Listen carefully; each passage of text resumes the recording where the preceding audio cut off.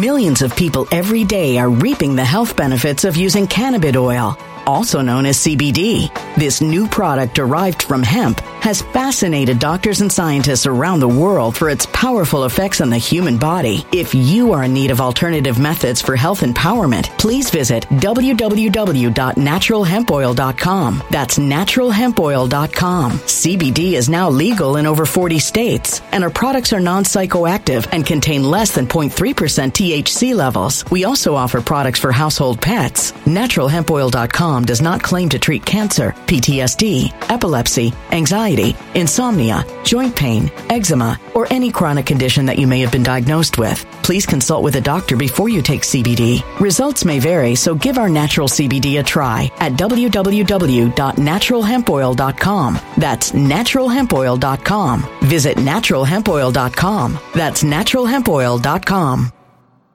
When it comes to stubborn belly fat, we're all searching for a miracle pill. Generally, you have to use multiple products that target belly fat differently to manage excess weight around the stomach. Some products may focus on abdominal exercises or dietary changes, while others might focus on boosting metabolism or controlling cravings. But believe it or not, I may have found a solution that removes the need for juggling through multiple weight management products. It's called Belly Trim, and it's more effective at targeting belly fat, enhancing metabolism, and promoting a toned midsection better than most weight management products I've seen typically found on store shelves. Tens of thousands of 5-star reviews back up the notion that Belly Trim is not only a breakthrough in a bottle, but that it also removes the need for us to use countless diet pills and fat-burning supplements. But there's more. If you place your order for Belly Trim now, you'll also receive 51% off, free VIP live health and fitness coaching for life, 2 free new ebooks titled Top 10 Foods That Burn Belly Fat and Top 10 Exercises to Reduce Belly Fat, a 60-day satisfaction guarantee, and last but not least, free shipping. Simply go to www.trimwithus.com. That's www.trimwithus.com to take advantage of this limited time deal before they sell out. Once again, that's www.trimwithus.com. Order now. Energy bills are rising at a historic rate, and there's no end in sight. Talk to enough people, and you'll soon realize nearly everyone's shocked at their recent electricity bills. Some studies reveal energy costs have skyrocketed by as high as 60% in as little as 2 years. That's why tens of thousands are installing this magical little device from SavePowerBills.com to help slash their energy bills. This sophisticated gadget stabilizes electrical currents, reduces dirty electricity, and helps protect your appliances and electronics. Simply plug it into your home's wall outlet to help lower energy consumption and ultimately help reduce your power bills every month. Countless 5-star reviews back up the notion that this device is one of the most efficient ways to save money while beating the greedy power companies. But there's more. If you order now, you'll also receive 65% off, fast shipping within the USA, hassle-free returns, and last but not least, a 60-day satisfaction guarantee. Just go to SavePowerBills.com to take advantage of this limited time deal before they sell out. Once again, that's SavePowerBills.com. Violent crime across the U.S. has skyrocketed. Just recently, a politician was carjacked by 3 armed attackers outside his home in Washington, D.C. This comes several months after another politician was assaulted in the elevator of her building. Between mass shootings, kidnappings, burglaries, and carjackings, it's never been more vital to learn how to protect yourself. This is why tens of thousands are choosing the Fighter Flare flashlight. The Fighter Flare flashlight has awed people with a wonderful design and massive light output. On top of an ultra-bright 800-lumen light, it boasts powerful strobe lighting modes for self-defense, a glass-breaking hammer, a built-in power bank, solar-powered recharging, rope cutter, siren, and much more. Countless 5-star reviews back up the notion that this flashlight is the latest and greatest in the EDC market. But there's more. If you place your order for the Fighter Flare flashlight now, you'll also receive 66% off, free express shipping, and last but not least, a 100% lifetime guaranteed replacement. Simply go to www.fighterflare.com to take advantage of this limited time deal before they sell out. www.fighterflare.com. Order now. Something wicked is coming this way, and only fools are ignoring the signs. So it's time you became a financial prepper like thousands of others. Gold can travel anywhere. It's international. It's its own currency. Allocate to gold now, the timeless safe haven asset. Open an IRA with Noble Gold Investments to physically hold coins and bars and let real, tangible gold, not just paper, Save your portfolio as the economy burns again. Right now, Noble Gold Investments offers a free 3-ounce silver American Virtue coin with every qualified IRA. Just use the promo code GOLD to claim your free coin and secure your family's financial future. Go to noblegoldinvestments.com now. noblegoldinvestments.com. Past performance may not be indicative of future results. Investing in precious metals, including gold, involves risks. Consult with your tax attorney or financial professional before making an investment decision. Not responsible for the views, actions, statements, or opinions of its guests, advertisers, or even its viewers.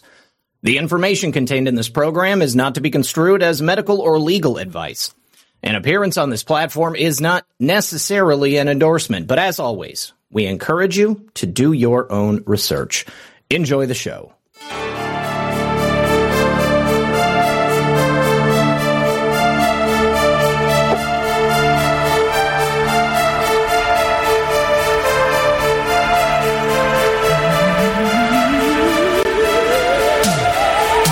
Good evening, everyone, and welcome back to another episode of Saturday Night Livestream. Tonight, my friends, we're going to be joined by Jason Fick of the Social Media Freedom Foundation. Jason has a number of cases related to free speech and something, hopefully, that will be headed to the Supreme Court of the United States. We have been talking about the need for reform of Section 230 for so long. Jason has been in the thick of it since about the beginning. So, please do me a favor. Don't forget to like and share the broadcast. Help me by getting this out there on your favorite social media platforms. I'm going to drop Jason's website into the chat here, and you guys can check that out either while the show is going or afterwards, either way.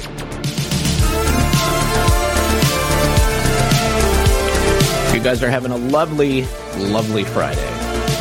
Saturday, God, Saturday.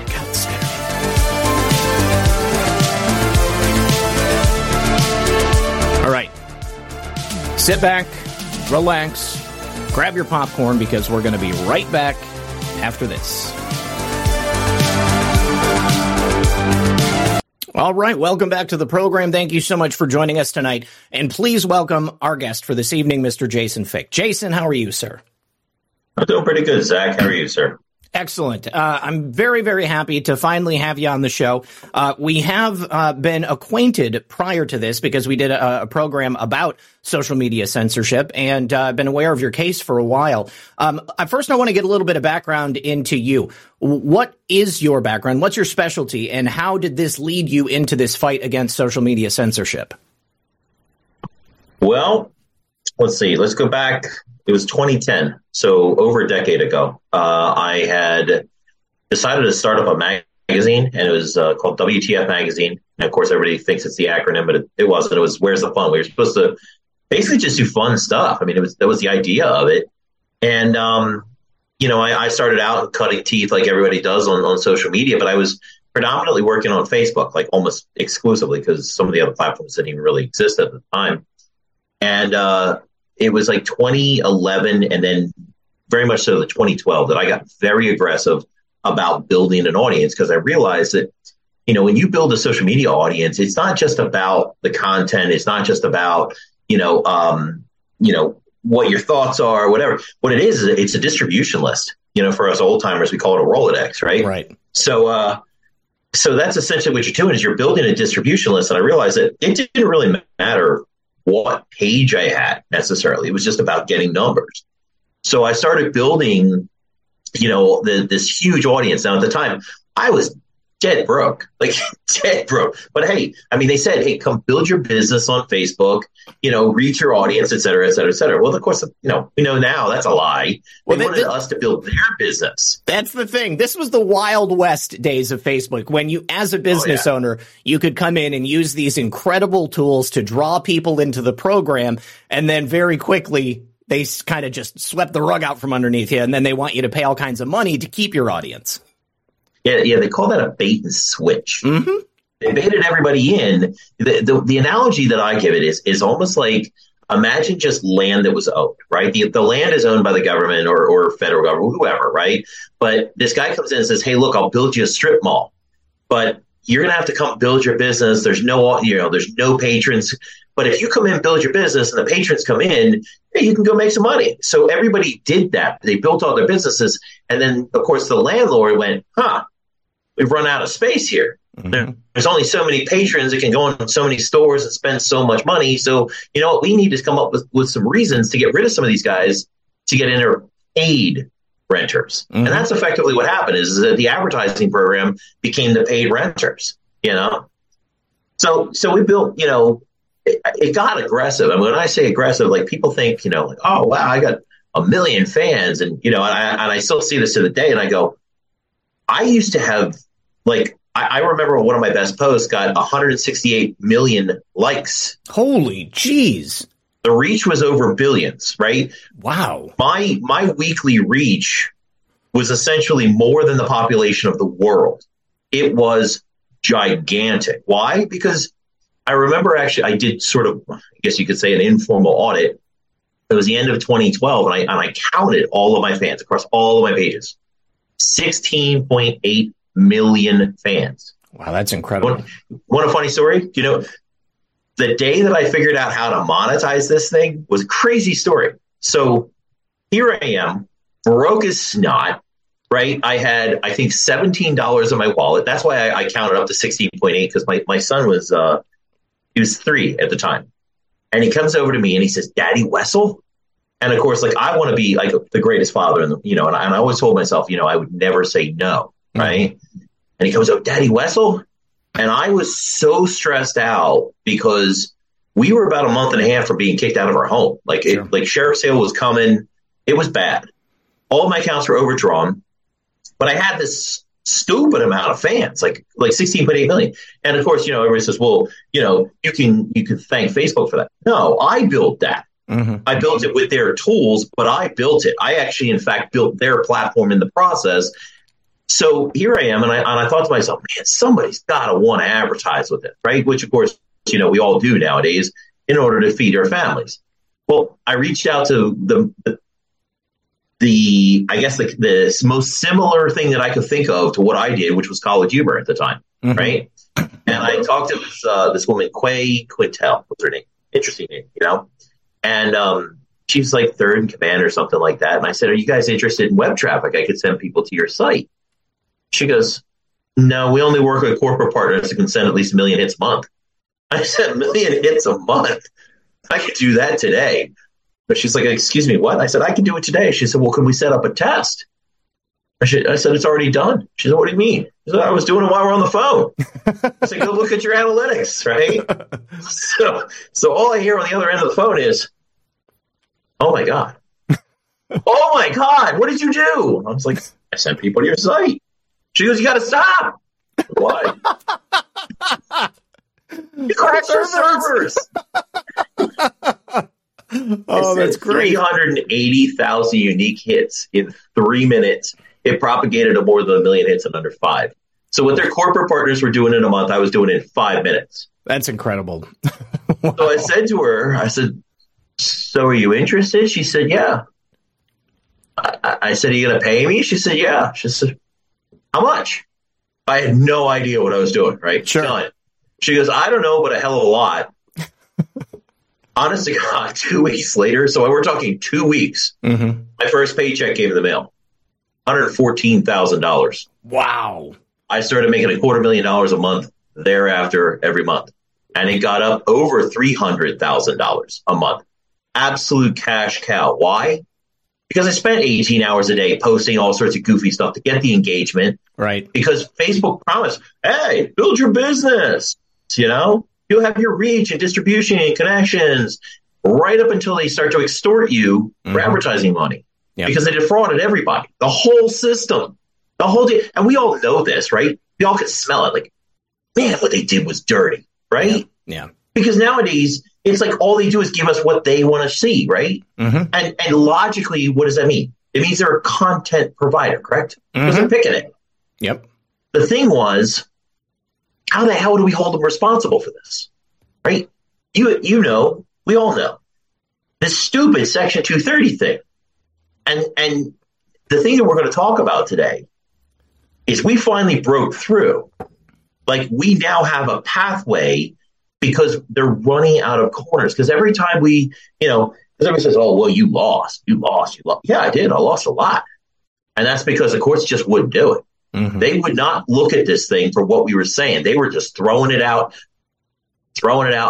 Well, they ran into a couple snags just recently that we're going to talk about. Mm-hmm. Some big ones, too. So anyhow, it went on and on and on. And then it was about early 2014, like January, something like that. And my reach died. Like, when I say died, all the pages were still there. I went from making $320,000 a month the previous month to making $6 the following. Mm. It was like they shut it off like a light switch. Now, the thing is,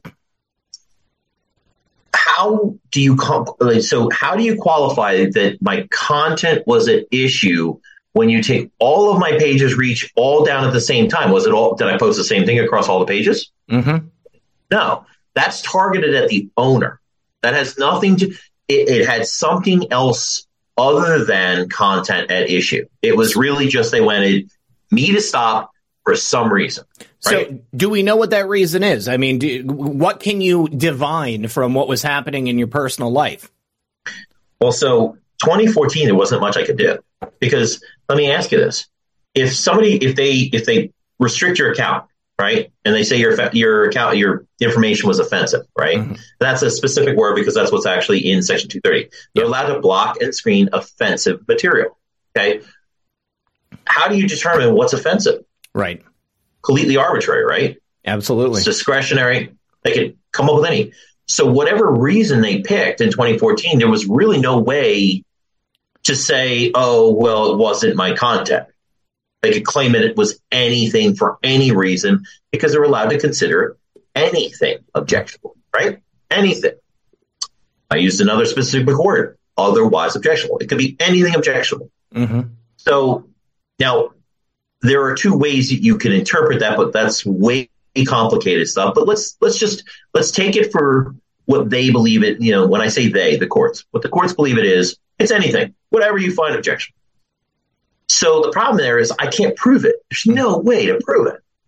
So I continued forward, 2016, fast forward 2 more years, 2016 in October, probably not coincidental, what 2016 October was. Absolutely. Right? And all of a sudden, I don't get any notification, no email, no, none. I didn't even get a ban. 6 pages, just unpublished. I didn't do anything, right? Just instantaneous. They were off. And I'm like, so I appealed one page. It deleted instantaneously. Just when I say instantaneously, 13 seconds. That wasn't reviewed. That was just, we have this thing set up to auto delete if I challenge it, right? So that's not an actual real appeal to anything. That's just, right. They were just set to shut me down. I lost 14 million fans in that move. Wow. 14 million. Everything else stopped working. And I mean, that was it. Now, I had recovered some. I had figured out better ways. There was better ways to make money. You could definitely monetize better than you used to. These were the early days when I was doing it, but nowadays you can do a lot of stuff.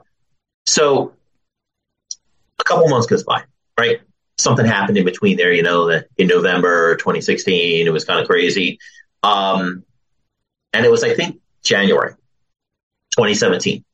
And I had worked, obviously I had worked with a lot of the biggest people in the world. At one point, that WTF magazine page was ranked number 5 on Facebook, period. It was the 5th most active page. I was ahead of CNN. Of course, now pretty much everything's ahead of CNN. It's not hard to do nowadays. Now it is. But at the time, it was an accomplishment. This was huge. And so I was headed towards big things because people were like, well, what did you lose? Billions. It's called an economic advantage. I was ahead. I was way ahead, right? Mm-hmm. And they slaughtered me. Well, I had worked with other people. And this is a story I haven't really told a lot because I never had the time to explain this mess, right? So I go and I reached out to an old colleague, but we were still friendly. You work with a lot of people in this business. And it's like you and I. We were acquaintances. We didn't actually work on any videos yet, but now we are, right? Mm-hmm. So I had reached out to this one guy and I said, hey, look, I know you guys do a lot of business with Facebook. You know, I had done 43,000 in advertising, right? Because mine was all organic. I mean, I did it right. Well, they had done 22 million in advertising. Whoa. Very big difference, right? In fact, they had reps from Facebook that literally came to their business. Now, people said I was nuts. That doesn't happen, blah, blah, blah. They also said that they weren't colluding with the government. Mm-hmm. But they actually had weekly and monthly meetings. The reality is they lie. They lie a lot. And when they're done lying, they lie some more. And if that doesn't work, they lie again. It's how their MO works. Absolutely. Right? We'll talk about the AG on that one in a little bit. But so we get to this point where they reach out. They say, yeah, sure. We can reach out and see what we can do. And the reps at Facebook literally told them, they're not going to reinstate it for me, but if they own those pages, they would reinstate them for them. Who did you piss off? See, here's the difference. I spent 43,000 in advertising, and they spent 22 million. So they figure by transferring ownership to a much larger cash cow, it's going to be better for them financially. And screw you. Because they don't really care about you necessarily. They just care about the traffic and the people coming and staying on Facebook in the Facebook ecosystem. So if this guy can, double, triple, quadruple, 10 times your original spending limit, then it's better for them. Exactly. The motive is there. So now here's the thing. And this is where we got them. So what are the pages worth to be? 0. I can't do anything with them. They're dead. Nobody sees them. Right. So I cut a deal. I mean, it's a fire sale, consider what I had and what they took from me. Right. But I sold them the pages for like peanuts. Mm-hmm. But in selling them the pages, I transfer it. The contracts are inked. Everything's done. 3 days later, like magic, whatever was offensive was no longer offensive. Wow. See, the thing was, I didn't have the proof before. Mm-hmm. But now what happened was, whatever it was, because everybody says, well, what did you post? And of course, oh man, I've had to deal with this crap every single day. Facebook claimed that page is dedicated to urinating in public, in the freaking lawsuit. I can't hit them for defamation because it's in the process of a lawsuit. It was literally a clerical error. It wasn't my page. It was a cut and paste issue. And not only that, but since then, I still have people saying it, and we've literally fought what's called a 60B3, which is a claim of fraud, that they lied. They outright lied. They know I didn't own it. I never owned it. Mm-hmm. They didn't rebut it, which means it's a concession that they lied. Right. They lied flat out. I never had it. It's complete bullshit, and it's been plaguing me because people won't touch it. Like, oh, that's a piss god. No, it's a lie. Wow. That's the kind of nonsense you have to deal with. And I'm sure you've dealt with stuff like this. Like sure. The Media Matters nonsense, the attacks.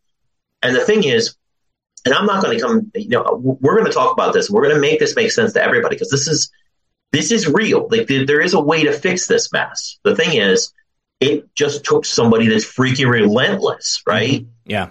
To do it. And we'll get there. So anyhow, they reinstate the pages, and whether it was bad content, good content, whatever, it was the identical content. Mm-hmm. Well, of course, now we have reason to sue. Okay? And we sue. In 2018, I brought a lawsuit against Facebook, right? And it's a monster. It's a beast. We explained that whatever it was, why ever they took my content down, it wasn't in good faith, right? Mm-hmm. There was nothing about that was good faith because they can't prove that. So you're familiar, and I'm going to kind of make this very simple for the people that do not understand this law. There are 3 parts to this law that are actually kind of important. Mm-hmm. The first part is what they call 230C. Right? It's just like an outline. You get C, C1, C2. Okay. The first portion of this law is what's called a long title. Right? It's specifically what this thing's supposed to do. What does it say? It says protection for Good Samaritan, blocking and screening of offensive materials. So in there saying what's going to happen. What do they get? Protection. How do they have to act? As a Good Samaritan. What do they do? Block and screen offensive materials. So there, Congress told them we want you to block and screen offensive materials. Sounds like a directive to me, doesn't it? Absolutely. Yeah. And they get a concession that if they block and screen offensive materials, what do they get in return? Immunity. Protection. Right. Right. Now, the only thing that they said in terms of the motivation, right, this is key, motivation, is Good Samaritan. Mm-hmm. And man, I can tell you this is when we're starting to get into like what all the pieces are. So that's the first piece that tells you what to do. The next one says, no provide, and this is the one they say the 26 words that invented the internet. Heard that one before? By one of the experts? Mm-hmm. Okay. Well, first off, Section 230 is far more than 26 words. That is only 230C1 that is 26 words. Secondly, it didn't invent the internet. So neither of those statements are correct. Right. Okay? So let's go into this. No provider or user of an interactive computer service shall be treated as the publisher or speaker of any information provided by another information content provider. That sentence is going to be key. It's going to be key in everything because that's where they made the mistake. That one sentence. Okay? But we'll come back to that. So what that says, what that one section is that they can't be treated as someone else. You understand that, right? Mm-hmm. Pretty much everybody else understands it, right? Yeah, well, that's not actually how it's going down. Mm-hmm. But we'll come back to that in a minute. This third portion is 230C2. Now that has two pieces to it. One, the first one, which is A, 230C2A, okay? It says that they can, and I'm just going to summarize because it's a lot longer, okay? But it basically says that no provider user of, any action voluntarily taken in good faith to restrict access to or availability of materials, we'll just skip it, that are otherwise objectionable, even if they're constitutionally protected. Well, first off, right out of the gate, it's unconstitutional on its face. Why? Right. Even if it's constitutionally protected, Congress does not have the authority to exercise that. Now you say, well, they're a private entity, they have a First Amendment right. That is true. They do. But Congress does not have the authority to protect the restriction of speech. Right on its face. It's right there. We all know that. And they go, and he did that, and they all point at each other. Mm-hmm. And recently I came up with a good way to explain this. You ever watched Who's on First? What's on second? I Absolutely. don't know. Who's on first. Laurel and Hardy, big fan as a child. Exactly. Yeah. I thought it was Abbott and Costello. I'm sorry, you're right. It is Abbott and Costello. Sorry. So Abbott and Costello does it, and a lot of people understand but to explain what's going on in that interaction, right? That's what the government's doing here. Mm-hmm. They're saying, well, they're a private entity and they didn't do anything. And I think you face that too, which is, oh, well, if you can say that the state's working with these private entities, why are you suing the state? Or why aren't you suing the state? Yeah. Well, that's just it. It's everybody's blaming everybody else, but nobody's anchoring down that there are specific things that are going on, right? Yep. So we have to untwist this massive mess, right? But see, here's the thing. If they took down my content for whatever reason that says it was objectionable and it was considered, right, somehow objectionable and wasn't done in good faith, you would think that they really wouldn't have protection because it's kind of clear that it wasn't done in good faith, right? It definitely sounds like bad faith to me. Right. Sounds like bad faith. So you would think that if anybody's sitting here, I'm going to tell you that the Northern District of Court, I've been dismissed like 7 times, right? You would think that would be the applicable portion of the law. It's not. They never applied it. And see, this is where everybody has made a massive mistake. They are not aware of this. Okay. There was a study done out of 500 Section 230 cases. Only 19 have been applied to 230C2. Okay. Why such a drastic number? Because C1 is actually swallowing C2. C2 becomes irrelevant. And you know why? And I'm going to tell you the secret. Ready for this? Let's hear it. And it's key because it's essentially what unlocks everything. Of course, they tell you that you can't treat them as a publisher, right? Okay. That's what they said to me in the Northern District of California. They said, well, you're treating them as a publisher. Yeah, but they remove my content supposedly in good faith, but you can't treat them as a publisher. Isn't removing content a publishing action? Absolutely. Yeah. Okay. So if you can't treat them as a publisher, but they can act as a publisher, C2 becomes irrelevant because it swallows it, right? Because it's like saying to somebody, you can't drive, but the next law says, well, you can only make a right on red.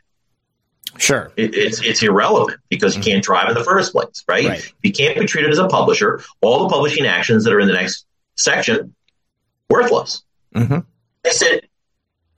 said, no, that doesn't work because there's something called a whole text. There's these things, and I'm bringing people along. They're called canons of statutory construction. They're the way that laws are built, right? They're like rules, like the way these things are supposed to work. So in there's several of them that apply here, like the whole text canon. What does that mean? It means that when you're looking at a statute, it has to make sense as a whole. Like they can't work together if they don't fit. And then now that is called a harmonious canon. It means the damn thing has to make sense. Sure. Logically. One has to have a purpose that's separate of the other. So we went to the Ninth Circuit Court. We said, this is redundant. It's not harmonious. It can't be that. It's impossible. And they said, oh, no.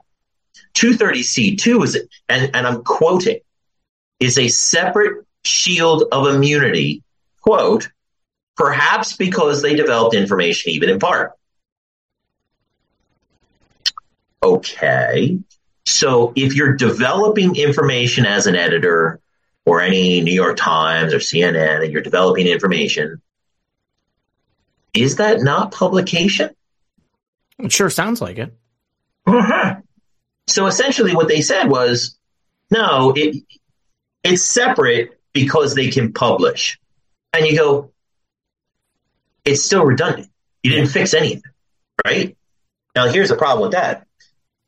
Development of content, right, is not actually the purpose of 230C2. It's to restrict, not actually to develop. And people were like, and it's funny because the courts don't even understand the definition of development.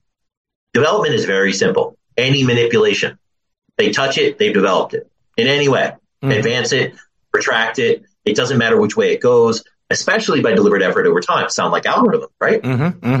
So development of information was never intended to be the consequence of 230C2, but by proxy.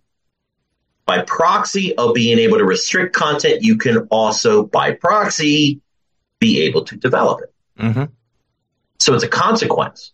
Now, if you develop information even in part, and I apologize if I'm losing some people because this thing's complicated. This is the mess we've had to undo. I mean, it's 26 years of disaster, right? So if you can develop information, do you know what that's the definition of? It's like literally the very definition. It's in the law itself. Tell me. So section 230 F3. F is the whole definition section. 3 is the definition of a content provider, not a service provider. This is the one that doesn't get any protection, right? And it says any person or entity who is responsible in whole or in part, meaning insignificant manipulation. Okay, yes.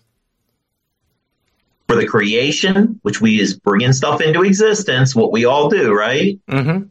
Or, not and, or development of information provided online. So any manipulation in any capacity at all makes them a content provider. So the elevation or the deboosting of any specific content based upon what they want people to see or what they don't want people to see, that right there, it creates the situation where they actually are publishers.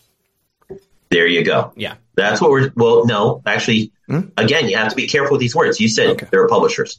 They're content providers. Okay, so they're content providers. Okay. Right. So any content, like a bulletin board, right? Like a Reddit, that's not a content provider. That's a service provider. They're giving you what everybody understands as a platform. The thing is that by the time we're done this conversation, people are going to understand what a platform is and what a publisher is, what everybody's functions are, and where they got it all screwed up. Okay. So the thing is they become a content provider under 230C2 by proxy. That's a bit of a problem because if they're the content provider, they're on the hook. Yeah. Now, people say, well, no. 230C1 already protects them as a publisher. You can't treat them as a publisher. So what they're saying there is, no matter what publishing they do, no matter how, so it's effectively absolute complete distributor liability protection, right? Mm-hmm. Right. That's what they're saying. Do you know there's a problem with that? Everybody says I'm nut.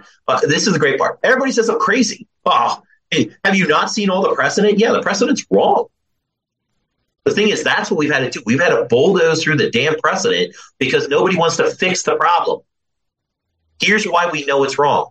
Section 502 of the Communications Decency Act, the same law, same statute, makes it a crime to knowingly distribute child pornography. Mm-hmm. Wait a second. If you can't be treated as a publisher, you can do that. Sure. It's in conflict with the same freaking law. Yeah, yeah. So 502 and Section 230 are now in conflict with one another. Remember whole text canons and the harmonious canons? Mm-hmm. There's a problem. There's obviously a problem. So that brings us right back to what I said. It's the magic word. It literally is the magic word. And I'll say that again. It literally is the magic word. Okay. The statute says no provider or user of an interactive computer service shall be treated as the publisher or speaker of any information provided by another information content provider. He does not say a publisher. And there is a very, very specific reason why. Okay. What is that? So the words the and a in the English language are called, one is called a definite article and the other one is an indefinite article. When you say the publisher, first off, you're identifying a singular publisher. Correct. Okay. And it is generally somebody in the story that we already know about. Mm-hmm. Another information content provider. Meaning the publisher relates to the person or entity that provided the original content. Okay? Makes sense, right? Mm-hmm. Now it means they can't be treated as someone else. But if you flip it, because they use it synonymously, and it kind of makes sense, like when you're saying it in a sentence, except for the fact that in this case, if they can't be treated as a publisher, it means that they can't, it's indefinite. Like it could be anybody, including themselves, mm-hmm. which means that if they act as a publisher, they can't be treated as. So, what does this all mean? It means that when they dismiss my case, saying that I was treating them as a publisher, sure, I was. I'd stipulate that. I was treating them as Facebook. Real simple question, Zach. Okay. Who is the publisher of my content? Publisher. That would have been Facebook. I mean, because you were publishing it there, isn't that it? Or, no. If I publish my content, who is the publisher? You. Yes. Okay. I was never treating Facebook as me. Okay. I was treating them as they were a publisher. You were the publisher. Exactly. In a secondary capacity. Right? Got it. Now, we say that. It sounds all great. It makes all the sense in the world. But the courts didn't want to do it. They didn't want to look at the statute de novo, right? Well, they call it de novo. Sorry. I'm a little over already. So de novo means anew, right? So the thing is, how do we get these courts to do that? How do we get California wasn't going to do it. They weren't going to upend this mess, right? Mm-hmm. And recently, now there was in between there another case called Enigma versus Malwarebytes, which actually proved we should have never been dismissed in the first place because they came to the conclusion, because I'm going to go by timeline so people understand. So Enigma versus Malwarebytes came to the conclusion that the Good Samaritan general provision of the Communications Decency Act does not immunize blocking and filtering decisions that are based upon an anti-competitive animus. And animus, for those who don't know, means motivation. Mm-hmm. So now let's go back to the first part again, right? What does that apply to? Well, that's where Good Samaritan exists, right? It's in the title. So that's C. It's before C1 and C2, right? Mm-hmm. Pretty simple. And it always bugged me when I was doing this stuff, right? Because, and just so everybody knows, this is not legal advice and I am not an attorney. I just know more about this than most attorneys on the planet. Okay. It bugged me. Why the hell is Good Samaritan in quotes? Right? Have you seen it? It's in quotes. Okay. Do you know why? No. I'm betting you're getting a good education out of this. This is literally how you pull this damn thing apart. Okay. So those quotes bugged me. I'm like, why the hell are they there? And I'm like, Good Samaritan spoke. And I'm Googling the hell out, trying to figure out what the stupid quotes are for. Found it. I know exactly what it's for. So when they write a statute that delegates regulatory authority, right? FCC, SEC, any one of them. ATF. Okay. Those are called administrative laws because they have an administrative function. Mm-hmm. Well, Section 230 says it's protection for blocking and screening of events materials. It's administration of a duty, right? A delegated authority. Yep. Now, they can do it voluntarily, so they don't have to do it. But when they do it, they had to have acted to block and screen offensive materials as a Good Samaritan. Mm-hmm. Those quotes articulate, spoken, what's called formally known as an intelligible principle. Whenever they delegate regulatory authority to any other entity, anybody, doesn't matter what it is, they're commissioning them to do a job. Mm-hmm. It doesn't matter that they're private. They can be private, they can be public, they can be corporate, it doesn't matter. The government wanted them to do a job, to block and screen offensive materials, a job that's unconstitutional on its face. Right. But even if, let's just say that they can give it to them and it's constitutional somehow. Okay. So they give them the job and they say, we will protect you if you act as a Good Samaritan. Now, what does that mean? It means that an intelligible principle means easily understood principle. The Enigma Court called it a general principle. Why? Because it just generally is a provision. It's the whole statute is supposed to be acting as a Good Samaritan, right? Pretty simple. And I mean, even the word general provision, it would apply generally, correct? Mm-hmm. Okay. So they said this Good Samaritan thing, you're not a Good Samaritan if you're acting for anti-competitive means, right? It's antithetical to being a Good Samaritan. It doesn't work. So so we went back to the 9th and we said, whoa. Now, we had already been to the Supreme Court with this, okay? And we said, wait a second, wait. We have a conflict here because 230C1 can't protect all publishing, and at the same time, the Good Samaritan general provision doesn't cover anti-competitive behavior because that's what my claim was. It was dead on, like exact same. Right. So we said, that doesn't work. You know what the Northern District Court did? Besides the fact that the judge had already retired, held on to the case, 7 months later, he renders a 2-pager and he says, and I kid you not, Enigma considered Section 230C2, your case was a 230C1 case. Remember those whole text canons, the harmonious thing? Mm-hmm. He basically just tossed that crap out the door. Mm-hmm. Didn't give a shit that it conflicts. Didn't care about fixing it. So what I'm trying to explain here is the problem isn't actually the law. This is the misconception.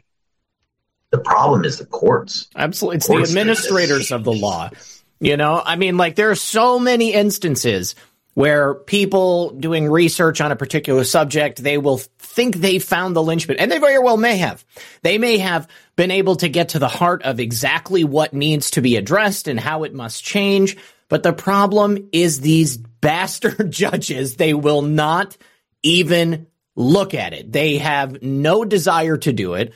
They don't care about the will of the people. They don't care about setting precedent that will, further clarify laws or statutes that we have.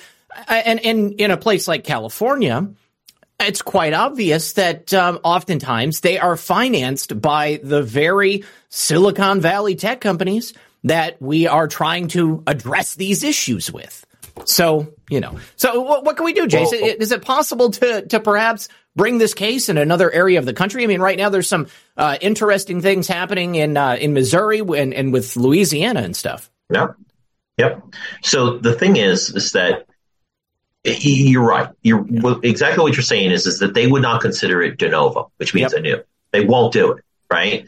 And they threw me out again. And the crazy part is as we're going through the Ninth Circuit, and this is just sort of in that circumstance, we said to the Ninth Circuit, and this is where everything pivots, right? This is where everything changed on the scope of Section 230. We said to the Ninth Circuit Court, look, the general provision has to apply generally. It's literally above it. It's got to apply to both. Fix your shit, right? Mm-hmm. And we said, and meanwhile, while we're doing this, the Fifth Circuit Court, Jerkesi versus the SEC, it comes around and determines that, well, if the statute doesn't have an intelligible principle, which it does, but let's just say it's not it. Let's just, whatever. It's unconstitutional on its face. Mm-hmm. Gave them a catch-22. We said, look, if it's the intelligible principle, it's got to apply to the whole statute. If it's not, unconstitutional. You pick. Either way, I beat dismissal. Right. You know what they did? They dismissed me on a procedural. They said I didn't file timely enough. Now, Facebook didn't argue that. The Northern District Court didn't argue that. They dumped it because they don't want to fix it. Mm-hmm. Pay attention to what's going on here. This is not, everybody says, oh, you're wrong. No, I'm not wrong. They won't do it. They just simply will not even, they've never fixed anything. So this is, it's hard not to draw distinctions between this situation and what we went through after the election of 2020. So many intelligible methods by which we were fairly certain that fraud malfeasance, breaking of election laws, these things took place. People gave affidavits. We presented evidence. We put together incredible cases, and the judges just didn't want to even consider it. That was it. Yep. They're trying to dump them on standing and jurisdiction, right? Yep. We'll get to that in a second. So the thing is that they said that it was timely, right? Mm-hmm. Enigma, it was timely. It was completely reasonable based on the circumstances because it was what's called interlocutories. It was back and forth in appeal the whole time. And then when it was finally out of appeal and the Supreme Court finalized it, I literally was going from court to court right thereafter. Mm-hmm. It was bullshit. But we had also done 3 supplemental briefs, which means 3 other cases actually conflict. And we filed them literally within weeks. So those were all timely, and they jumped those too. And we went back to them and we thought to ourselves, did they miss the timeline? Give them the benefit of the doubt.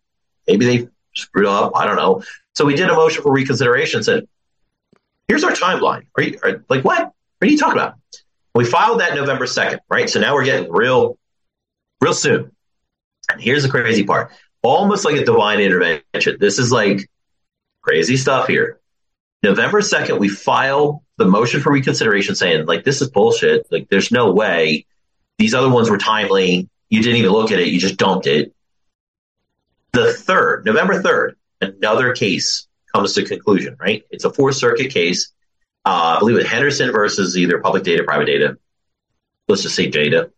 And that case made some revelations to change the game. And when I say that, so just so you understand the timeline, the 4th is when I found out about it. The 5th and 6th was the weekend. So myself and my attorneys were reading it. The 7th, we filed that as a supplemental brief. We rammed it down the Ninth Circuit's throat. And on the 8th, we got a one-word denied. They cannot claim that was not timely because it was literally within 3 working days. Okay? Right. 3 business days. So they didn't do this. And we thought, okay, do we go back? No, we're going forward to the Supreme Court. So here I am at the doors of the Supreme Court with this new Henderson case. And the Henderson case conflicts with my case again. But this one's a whopper. And this is there was no press about this, right? But let me give you just a couple pieces, okay? So first off, we have this whole publisher platform argument, right? And everybody says, oh, they're a publisher. Guess what? They clarified it. They actually did the job. So all of the precedent that has been built over the past 26 years, it all started with one case. Do you know what that case is? No, what was it? It was Zoran versus America Online. Okay. The 4th Circuit Court had looked at this case, Zoran versus AOL, and basically they determined that they had 230C1 protections. And in that case, they implied that all publishing decisions whether to keep content up, take it down, or edit it, are protected under 230C1, which means that they read it as a publisher. Well, Fourth Circuit Court did exactly what the Ninth Circuit would not do. They looked at the statute de novo. They even said it. I'm going to give you a couple quotes just from this Fourth Circuit that are whoppers, right? Okay.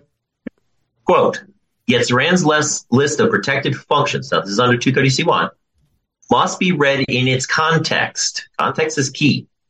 And that context cabins that list to merely editorial functions. It cannot be stretched to include actions. Remember? The actions are the second part that go beyond this formatting or procedural alterations. In other words, that's your platform. That's your service, because technically the service is still a platform. It's for publishers, right? It's a publishing platform. So you can't use the word publisher because they're a publisher no matter what. But one is a passive publisher, right? And they said that if, as soon as they take action here, they said, and they go on and say, and change the substance of the content altered. Well, as soon as you restrict it, advance it, manipulate it, or anything else, that's content moderation. That applies to the second part. There's your publishing protection, C2. They split it. And what they're doing is they're undermining the original precedent that everybody looked at. The foundation just collapsed, right? So let me read this one. An interactive service provider becomes an information content provider. Remember, as soon as you become a content provider, you're on the hook. Whenever their actions is the key word, cross the line into substantively altering the content at issue in ways unlawful. Now, everybody argues, well, it didn't change anything. You said your content was identical. No, I said it was identical in form, not function. They substantively altered it. They took action to make it less visible. They took action to make it more visible. They took action to solicit a new owner. They did a lot of things, right? I mean, you could say that they did something. They manipulated it, right? So I qualify. C1 no longer exists on that. They went on to say, Zoran then said that 230C1 prevents suits that, quote, cast the defendant in the same position as the party who originally posted the offensive messages. Wait a second. You mean the publisher?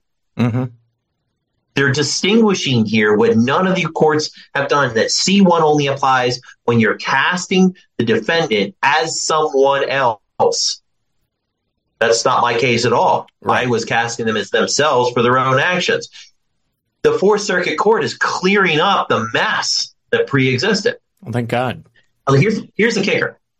So you remember, like, whatever content was taken down on my pages, right? Whatever it was the same content that came back, right? So you could arguably say that no content was at issue. It was never about content, right? Okay. The Fourth Circuit Court said, quote, thus, for Section 230C1 protection to even apply, we require that liability attached to the defendant on account of some improper content within their publication. I wasn't holding them accountable for improper content. It doesn't even apply. So what does that all mean? Well, they went on to say, listen to this one. There is no claim made based on the content of speech published by defendant. I didn't say they were the ones that did it. Such as a claim that defendant had liability as the publisher of a misrepresentation of the product or defamatory content. It applies to content. If there's no content at issue, C1's done. It's only when you're trying to cast somebody as someone else for what was said. That's what we all understand, right? That's how we all get it. Not one court has done that in 26 years. This is the first one that did it. Now, we have a situation where the Ninth is in conflict with the Fourth going into the Supreme Court. Only person that can or the only group that can tie break, Supreme Court. Absolutely. And Justice Thomas has expressed some interest in taking a look at a case such as this. Extremely important when you have those two major courts that have rulings that are in direct conflict with each other. I mean, obviously, the Supreme Court has to take a look at it. They have to make that final decision. And then hopefully it trickles down, if you will, to the rest of the nation. But even in cases, and the reason I say, as long as it does, is because there have been some cases recently in regards to Second Amendment rights, where California and New York both have openly defied the findings of the Supreme Court of the United States. And I'm just wondering, if that is something that we may be in danger of seeing here as well.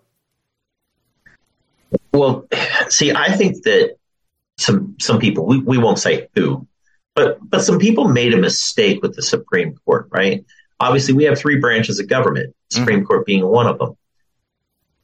There was a threat to pack out the Supreme Court, wasn't there? There was, absolutely. Yeah. Now, does your political party matter if you're sitting as 1/9 of an entire branch of government and being told you might become 1/53rd? They were trying to depower them. Mm-hmm. That was a mistake.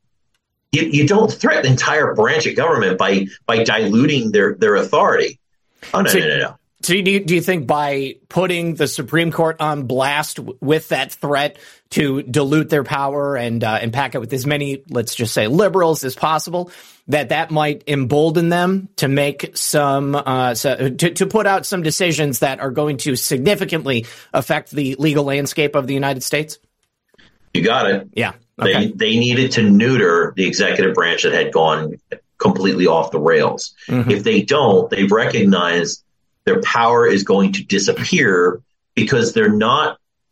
They have to handle these constitutional cases. That's exactly what I've got here. I mean, not only is this a circuit court conflict at this point, realize I went all the way to the Supreme Court and never once got a hearing. Mm-hmm. That's a denial of due process because under administrative law, if they're protecting anybody, I don't care who it is, for taking my property and denying me my liberty. I mean, that's like sitting there saying, well, Section 230 was supposed to, if you want to kill somebody, you're cool. You can't be treated as a publisher.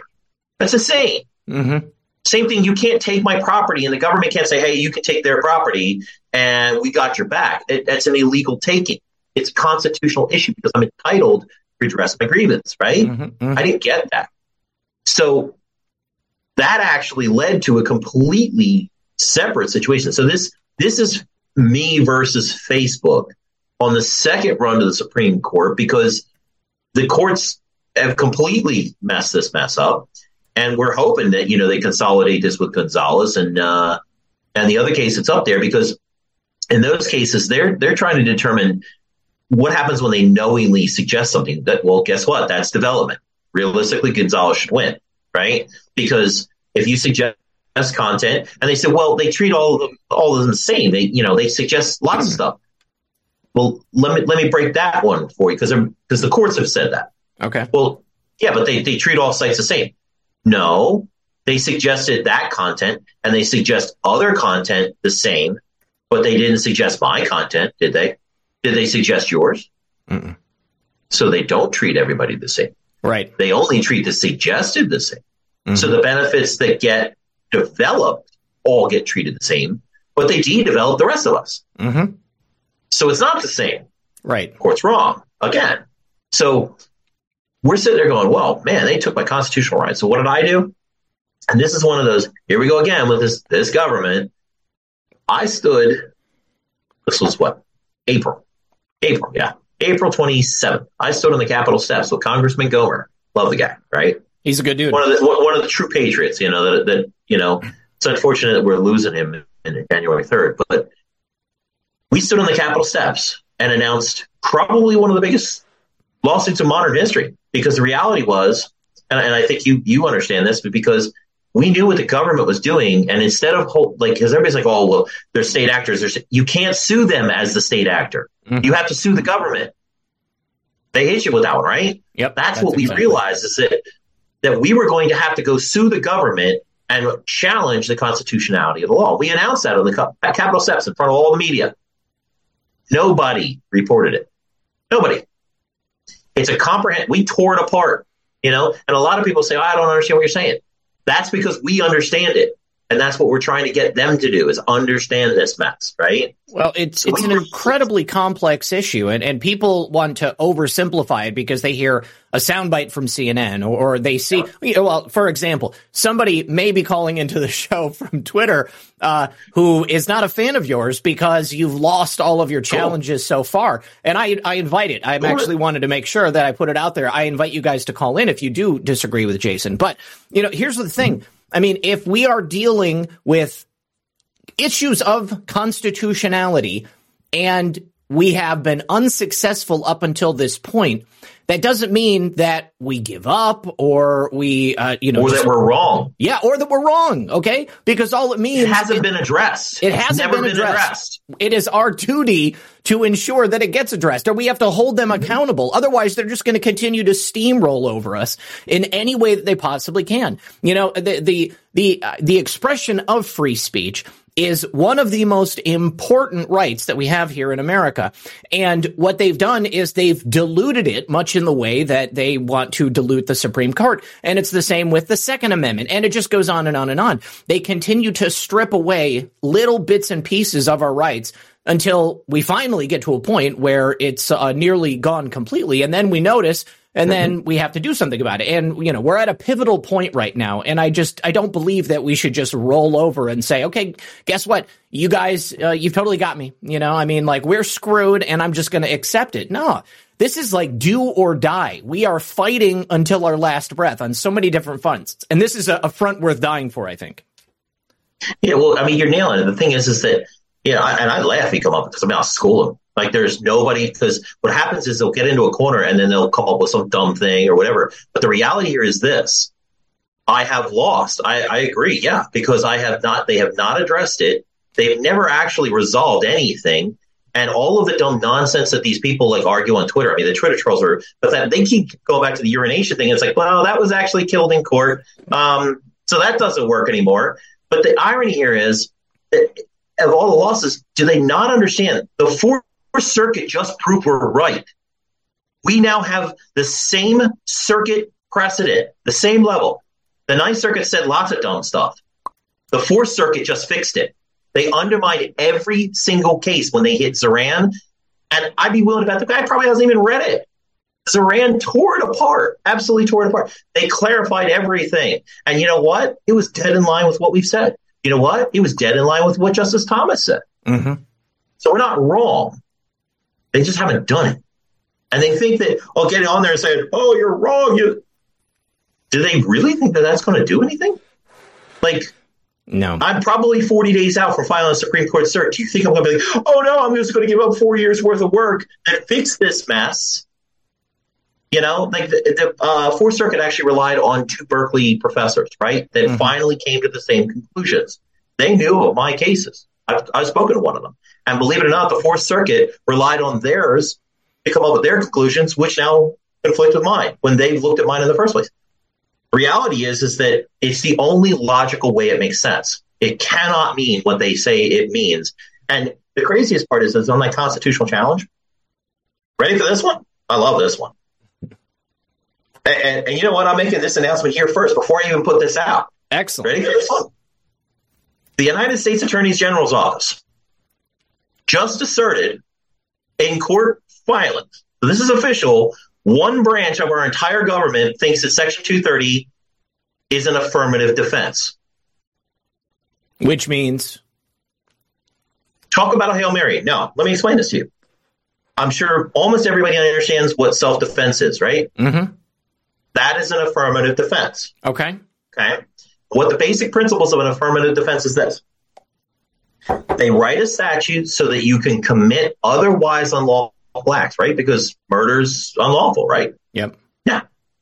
And if you murder somebody, right, an affirmative defense means that you have to prove a certain set of facts had to occur, right? So in self-defense, what do you have to prove? You feared for your life, right? Mm-hmm. Yep. Pretty simple. Okay. So you have to prove this certain set of facts. Do you know that in proving this certain, say you murder somebody, right? And you're going to assert self-defense. Do you get to do that with the police and you just go home? No. You're probably going to go to trial. Yeah. Right. You've got to go to jail. and trial. And then you have to go prove those certain set of facts existed so that you can get away with the otherwise unlawful act. Mm-hmm. So the United States is saying here that Section 230 was intended to commit unlawful acts. But what exactly do you have to prove? And to prove them, dismissal's inappropriate. You got to go to trial. Mm-hmm. Mm-hmm. It doesn't make any sense. No. Because they didn't prove any. They don't even have to prove that they're good Samaritans at this point. But they actually do, technically. But the thing is that if that's the case, okay, we'll accept that. Then I should have gone to trial, prove that they weren't a good Samaritan, and I'm on, whatever. Because good Samaritan. Millions of people every day are reaping the health benefits of using cannabis oil, also known as CBD. This new product derived from hemp has fascinated doctors and scientists around the world for its powerful effects on the human body. If you are in need of alternative methods for health empowerment, please visit www.naturalhempoil.com. That's www.naturalhempoil.com. CBD is now legal in over 40 states, and our products are non-psychoactive and contain less than 0.3% THC levels. We also offer products for household pets. NaturalHempOil.com does not claim to treat cancer, PTSD, epilepsy, anxiety, insomnia, joint pain, eczema, or any chronic condition that you may have been diagnosed with. Please consult with a doctor before you take CBD. Results may vary, so give our natural CBD a try at www.naturalhempoil.com. That's www.naturalhempoil.com.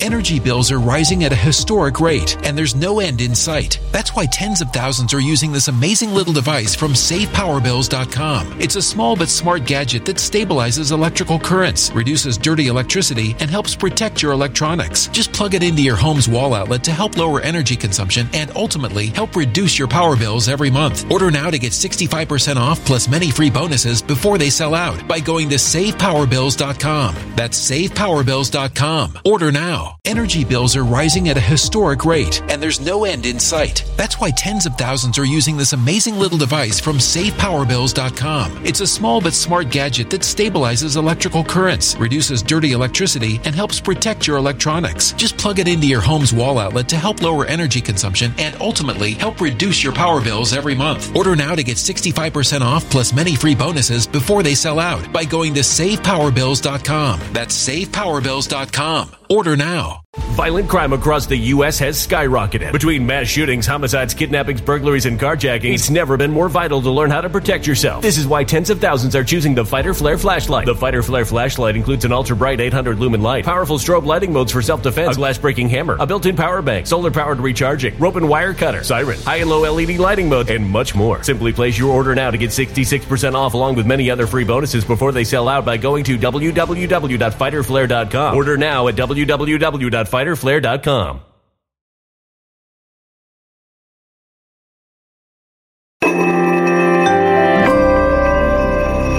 A human catastrophe is closing in. Nobody knows how far this one is going to go. You can feel the heat as tension is rising globally. War is expensive. Open a Noble Gold Investments IRA today, and you can claim a free 3-ounce silver American Virtue coin. Just use the promo code GOLD. Go to noblegoldinvestments.com now. Past performance may not be indicative of future results. Investing in precious metals, including gold, involves risks. Consult with your tax attorney or financial professional before making an investment decision. Comes the general motivation. They're shocked. They're literally Hail Marying garbage now, because that makes no sense at all. And I laugh because I heard that through the trolls, and I'm sure these trolls are feeding these people. And it's like, damn, our government's messed up, because that makes no sense at all. So you're telling me that Congress sat down and said, let's let them commit unlawful stuff, but we're not going to put in there what they actually have to prove to do it. Let's just let them do anything they want. That's complete bullshit. It is. Complete bullshit. Garbage. And I mean, and not only that, but let me, the last one that I want to touch on is this. Facebook took my stuff away from me, right? This is another one the AG threw out. And it's like, it's a gross misrepresentation to the point of willful lying. Okay. This is what they did. Facebook took my content, right? They took it down. They did it for their own financial benefit, blah, blah, blah, blah, blah. Who did I sue for that act? Facebook, right? And I was denied due process, right? I was denied. I was dismissed, all remedy. I went all the way to the Supreme Court, didn't get a single day in court. Did Facebook dismiss itself? No. No. The United States government did that, right? Yeah. Mm-hmm. The judiciary. And what were they doing? They were enforcing the protection, correct? So it's post-enforcement. They've already enforced it. They gave them immunity. They took my property. The government protected that action. Okay. Who wrote it? Did Facebook write the CDA, Section 230? No. Congress. No. Correct. So Congress wrote it. The executive branch ratified or signed it. And the judiciary enforced it. And we said the government harmed me, which they did. And for some reason, his entire response is, FIC is holding the United States accountable for what Facebook did to it. There's no remedy here because if he were to win, he wouldn't get his pages back. My pages are gone. There's no getting them back. It's getting my money out of Facebook. It's holding them accountable. It's redressing my grievance. Right. The government stopped me. They can't tell the difference between, and this is what we were talking about, Abbott and Costello, who's on first, what's on second. They can't tell the difference between what Facebook did, which I sued them for, and now I'm suing the government for what the government did. This is not super complex. Right. Two separate issues. They're just trying to frame it as garbage. Why? Because when they're hit with a due process constitutional challenge, you know what they're going to try and do? Deny me due process. Of course. Kick me on standing in jurisdiction. And if this judge kicks it, it's like, really? I mean, it'll say everything about the judge because it's so blatantly obvious. And then they said, it's too long. No, it's just a big mess. So we had to it's comprehensive. We fixed it. Go for it. It's such a mess. And if you can imagine, I don't know, some other crime being committed, like nobody is ever going to turn something down. Like if you cheated on your taxes for the last 20 years, the government's not going to turn down that case because it's a lot of work, It's just so ridiculous. Okay. Yeah. Let me say thank you real quick to Mitzi over on Cash App. Thank you very much, Mitzi. I appreciate it. She said, you are the news I listen to. I trust you. And I sincerely appreciate that trust, Mitzi, and everybody else out there who does as well. Liberty Arise over on Rumble said, I love you, bro. Send some of that Florida freedom to Hawaii. I absolutely would love to do that. And then let me just run through the foxhole real quick. We'll see if there's anything on there before we open up the phones. But we do have 4 people on the line. Don't hesitate to call in. This is an important subject. PQuest, thank you for that. Can also to Insight Gino. PC Tech Pro says, happy Friday. I mean, Saturday. It's difficult to keep track after so much turkey. Yeah, it's been kind of a whirlwind lately. Pacific Northwest Sasquatch says, keep up the info. I learned so much. I'm really glad to hear that. Sean Joe, good to see you. Thank you for that cookie. Ohio Kimmy dropping a cookie as well. Curious Patriot says, thanks always for the knowledge, brother. God bless you. God bless you as well. Curious Patriot dropping 2 more cookies. All right. I appreciate that, guys. Let's go ahead. And the first caller is DJ Vector. Vector, Jason, is our Australian correspondent. And he's a great guy. He's a great guy. All right, Vector, go ahead and unmute and welcome back to the program. And thank you very much for keeping the chat warm for us before we started tonight. Oh, that's fantastic, Zach. Yes, thank you very much. I did post some stuff that was some source for Jason and as much work as I could find. So, hello, Jason. It's my name's DJ Vector from Australia, from Brisbane. So, nice to meet you. Your work, bro. You sound like freaking amazing, dude. I have some issues, bro. What I'm trying to say is that they keep stifling my free speech. It's non-negotiable. You don't negotiate with terrorists, as you know, Zach. At the end of the day, they've been banning me off everything, even when I was an anon, not even when I had a show. And I don't have much of a show anyway, believe me. Like, nobody knows who I am. But they are so upset and angry at all of the memes and all of that Q stuff, and just really hard-hitting stuff. Like, they're not happy. Why are they so obsessed with me in the first place? Second question, this is the most important thing. This is why I called in the first place. Do we need Section 230 or do we need to get rid of it? So this is an excellent question. I actually wanted to know your thoughts on that, Jason, because, you know, you look at some place like Gab. Gab is a company that is properly making use of Section 230. People might say things that are offensive, but Gab is not a publisher. They don't restrict that unless, of course, it's an illegal act, like you're making threats of overt violence or bodily harm, something like that. And you can block people. You don't have to look at somebody's content if you find it offensive. That's an offense is subjective, so they really have no need to be doing this. But what do you think? Should we alter or just completely destroy Section 230? Okay, so this is not a yes or no question, but I will explain what should be done in order to fix the mess. All right. So if you recall, like as we were talking here, A versus the publisher, right? So the courts are screwing that up. And that's where Section 230C1 went off the rails. It became basically distributed liability protection from everything. Mm-hmm. That's how it's been implemented. So the thing is, we have to sort that out. It's kind of like, they were given a road in the desert and they said, okay, stay on the road. And then you just didn't stay on the road. They just drove off road. Mm-hmm. What we need to do is put the guide rails back on again and say, no. It could be fixed this easily.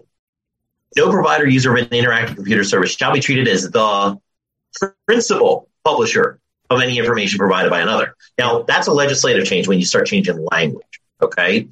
Or if the Supreme Court, which is what they're doing right now, is they're trying to understand the scope of 230C1, which is why we're really hoping they consolidate our case, because we've done it. We've done all of it. If you go back to our constitutional challenge, it explains literally everything, okay? But I've spent years at this. The point is that if we can get 230C1 to do what it was intended to do, which is to protect them from someone else, that's it. C1 becomes constitutional. It's totally cool. Right now, it's what's called untenable. It doesn't work, right? Because it's absurd what they're doing. And the thing is that then you get to the second part. Now, this is where it gets a bit more complex because it is unconstitutional on its face, right? We got that one draft, that one document that's kind of sacred. And it basically says that the government can't exercise, can't delegate a power that it itself cannot exercise. Mm-hmm. Fundamentally, it doesn't work. So you can't say to somebody, hey, we're going to protect you when you take somebody else's speech. It doesn't work. We all know that. We all feel that. But again, C2 hasn't been the applicable law. It's always been C1 swallowing the other. So it's not what everybody thought. So C2 kicks in and you go, well, technically it's unconstitutional. My personal belief is you get rid of it. Everybody goes, oh my God, the internet's going to end. No, it's not. Okay, so here's the thing. I'm sure you've heard they have a First Amendment right. They do. They have a right. That is very different than a statutory privilege. Mm-hmm. That is what Section 230 does. It gives them the privilege of protection, liability protection. That's not a right. You don't have. Last I checked, did you see the amendment to the Constitution that says you have no liability if it's online? No, it's bullshit. So the point of that is that they would maintain their right to remove anything they want. And everybody says, oh, great, we're going to sue the hell out of them. No, they won't do that either. Give you a good example. If you have a kitty cat site and you don't like puppy dogs and you put in your terms of service that we're going to take down anything that's puppy dogs, they could do that. They have every right to do it, right? They can do that because it's not even because it's their right. It's because it's their business. They're allowed to do that. Is there anything unlawful about taking down pictures of puppy dogs? No. You need a cause of action, right? They had to have broken a law somewhere along the way to bring a claim in the first place. So if they didn't break the law, they could take anything down. They could have taken my content down and realistically, for any reason at all they chose. But the fact is that because they put it up for my competitor, it proved it was anti-competitive. Right. I had a solid, it's fraud, it's extortion, it was anti-competitive behavior, it was tortious interference with my business, right? Because part of the fact that they granted them the immunity to take down anybody's content also gave them the ability to wipe out their own competition. The courts created these monsters. That's legitimately what happened. They're wait, okay? It's not the law, it's not Congress. It was the courts. So C2 could be taken down. They'd still be able to remove content. Their First Amendments were to apply. It doesn't mean they would be sued for everything, but they still would not be held accountable as the original publisher who provided content under the first one if they correct that one. That's how it should work. Okay. And the reason that even exists is because when this is back at Stratton Oakmont, this is all the way back before this thing even existed. When Stratton Oakmont took some content down in their best interest to protect children from harm, that was the original intent, they became responsible for everything that was missed. What they had nothing to do with what they very key word here, unknowingly hosted. The difference with this Gonzalez case in the Supreme Court is they knowingly suggested it. That's very different. That's content development. And C1 doesn't have to do with content development. It has to do with, hey, I wasn't party to it. I didn't make any decisions on it. I didn't allow the content because allowing content is an action, right? Mm-hmm. I didn't remove the content because that's another action. And because even allowing content that's an action to not act. So you're still doing something, right? That's what it all comes down to. C1 is the passive prong of it. C2 is the action prong of it. And lastly, if that actually were to work out right, it doesn't mean that censorship stops.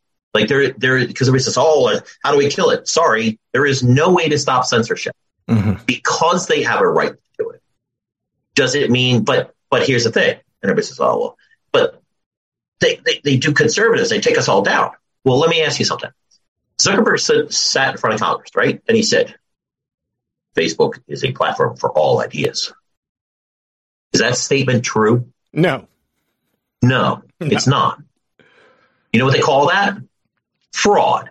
Perjury. That is a cause of action. Right. Yeah. It's a cause of action. So it was illegal because it was bullshit. So to answer your question is, yes, it should partially be taken out. If it can be severed, great. Take C2 off, fix C1, like basically clarify and articulate it, and the Supreme Court will have solved the problem that the legislatures can't do. I mean, I've been to, I'm not going to throw any names out there, but I've been in front of a bunch of congressmen. Why? Because I rewrote the damn law, too. Mm-hmm. The Online Freedom Act. What'd you say? You are fake news. No, not you, bro. They are fake news. All right. Yeah. Vector, Yeah, I just wanted to say you're actually a celebrity in the Red Pill 78 world because everybody knows who you are. So don't be too humble tonight. But please tell everybody where they can find you. We got to go on to the next caller because we got a ton of people on the line. Okay, before I just quickly say that, I'm going to say, bro, do I actually have First Amendment rights here as an Australian broadcasting on Rumble or Odyssey if they're registered in the United States? Very quickly, and I'll give you the last word. My channel is DJ Vector 117. I'm doing a lot of gematria stuff now, so I'm going deep back to my roots, as I discussed on the last show. Thank you very much for the very nice comments and all the rest of it. As far as being a celebrity, I don't know about that. I like being an anon. That's nice. All right. But Jason, I've done a lot of research. I posted all of those links for you in the chat comments, so people should have no excuse to go and do their homework and maybe contact you if they need something.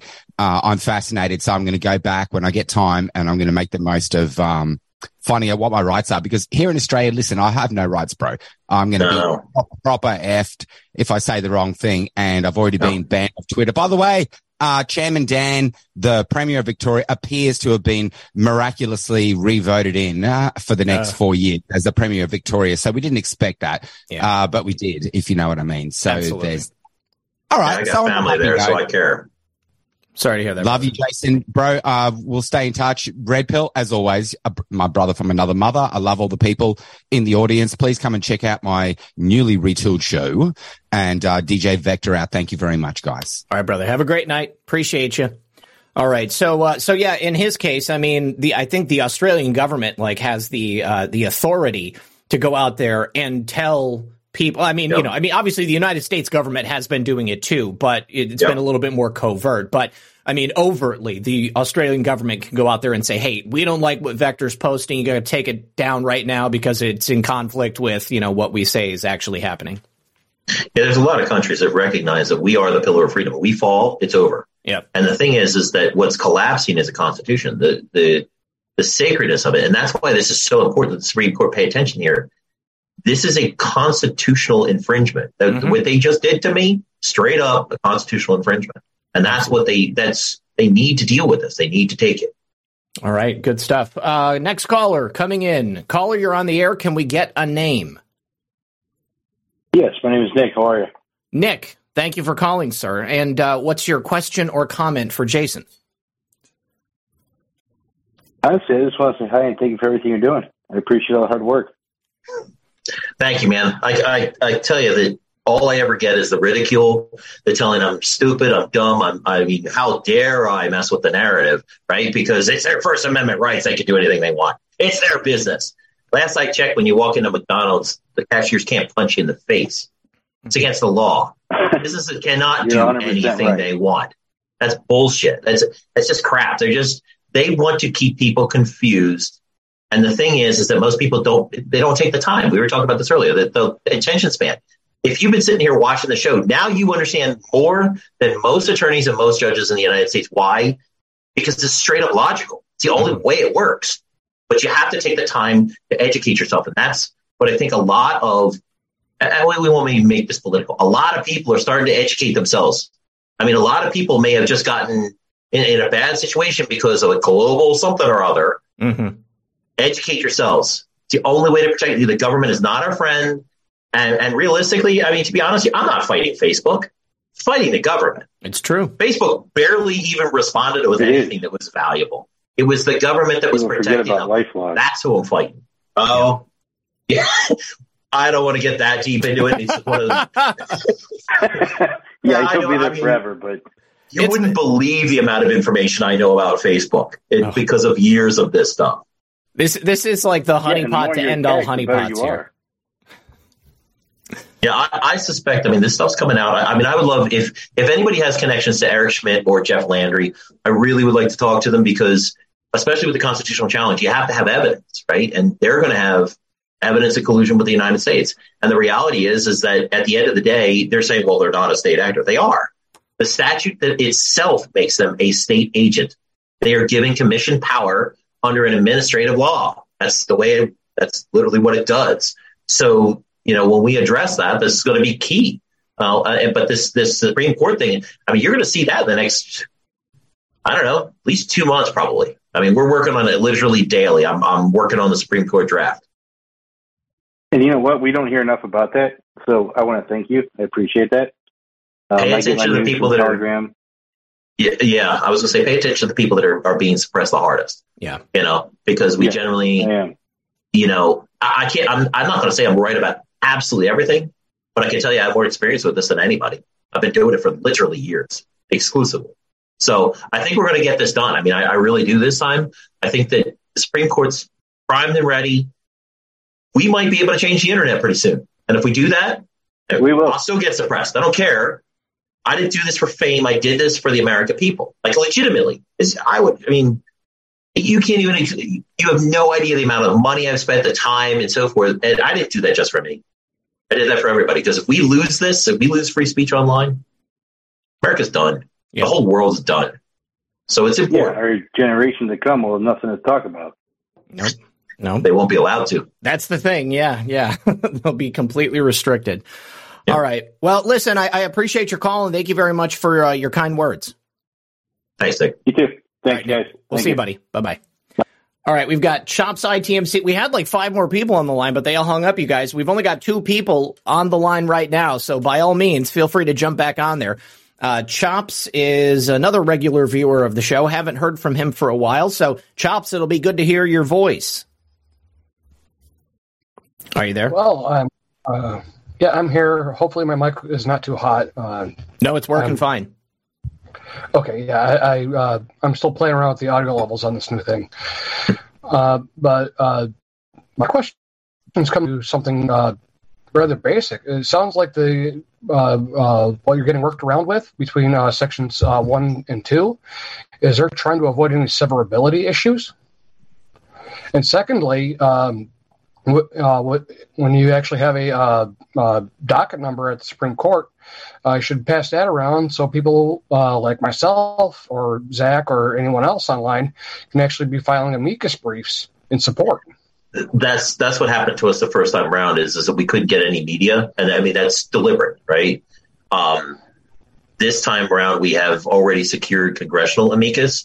And when this all hits, just keep an eye on it. I'm going to filter this through everybody, and specifically the one gentleman said he put up links.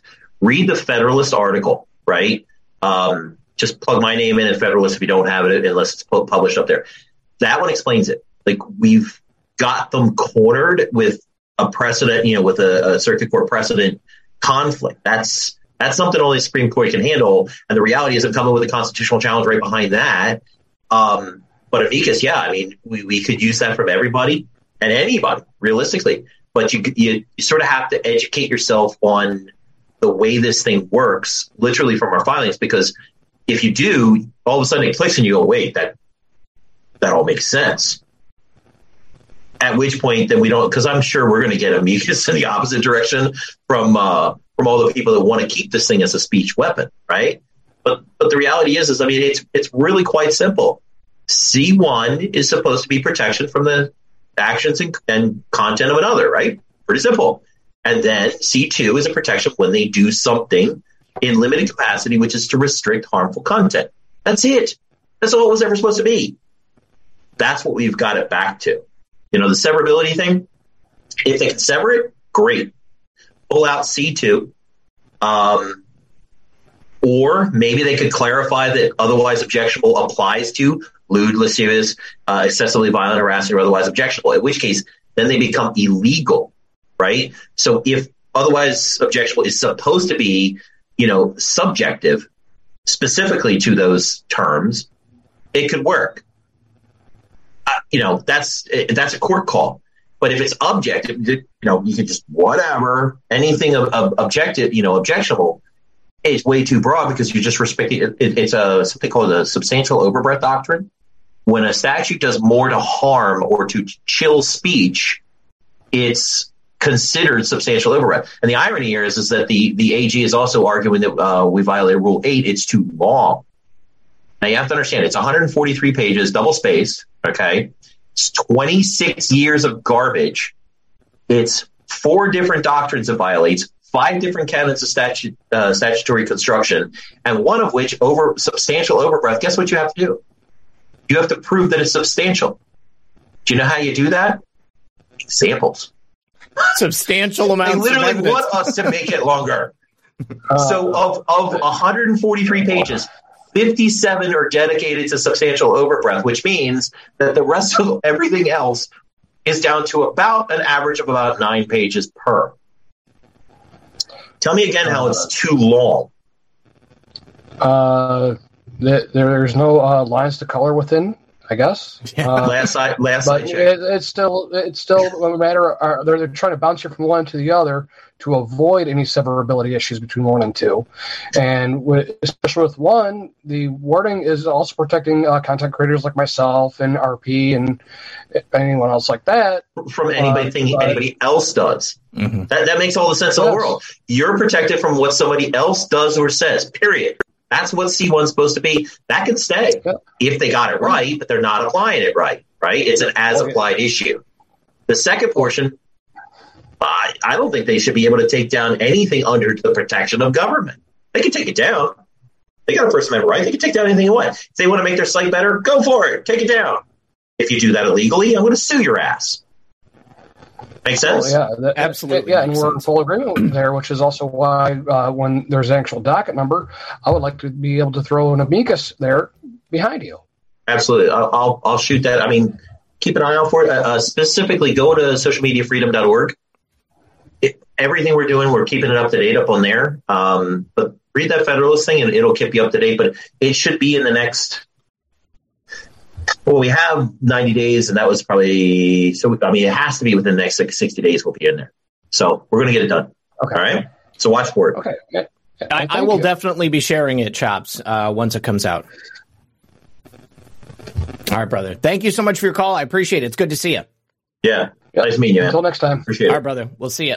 Peace. And everybody, make sure you're following Chops ITMC over on Odyssey. And he's on Truth Social and Gab and Getter as well. All right, next caller coming in. Caller, you're on the air. Make sure you mute that stream. And can we get a name? Caller, can you hear me? Yes. Hello, welcome to the show. Make sure you mute the stream in the background, and then let us know what we should call you.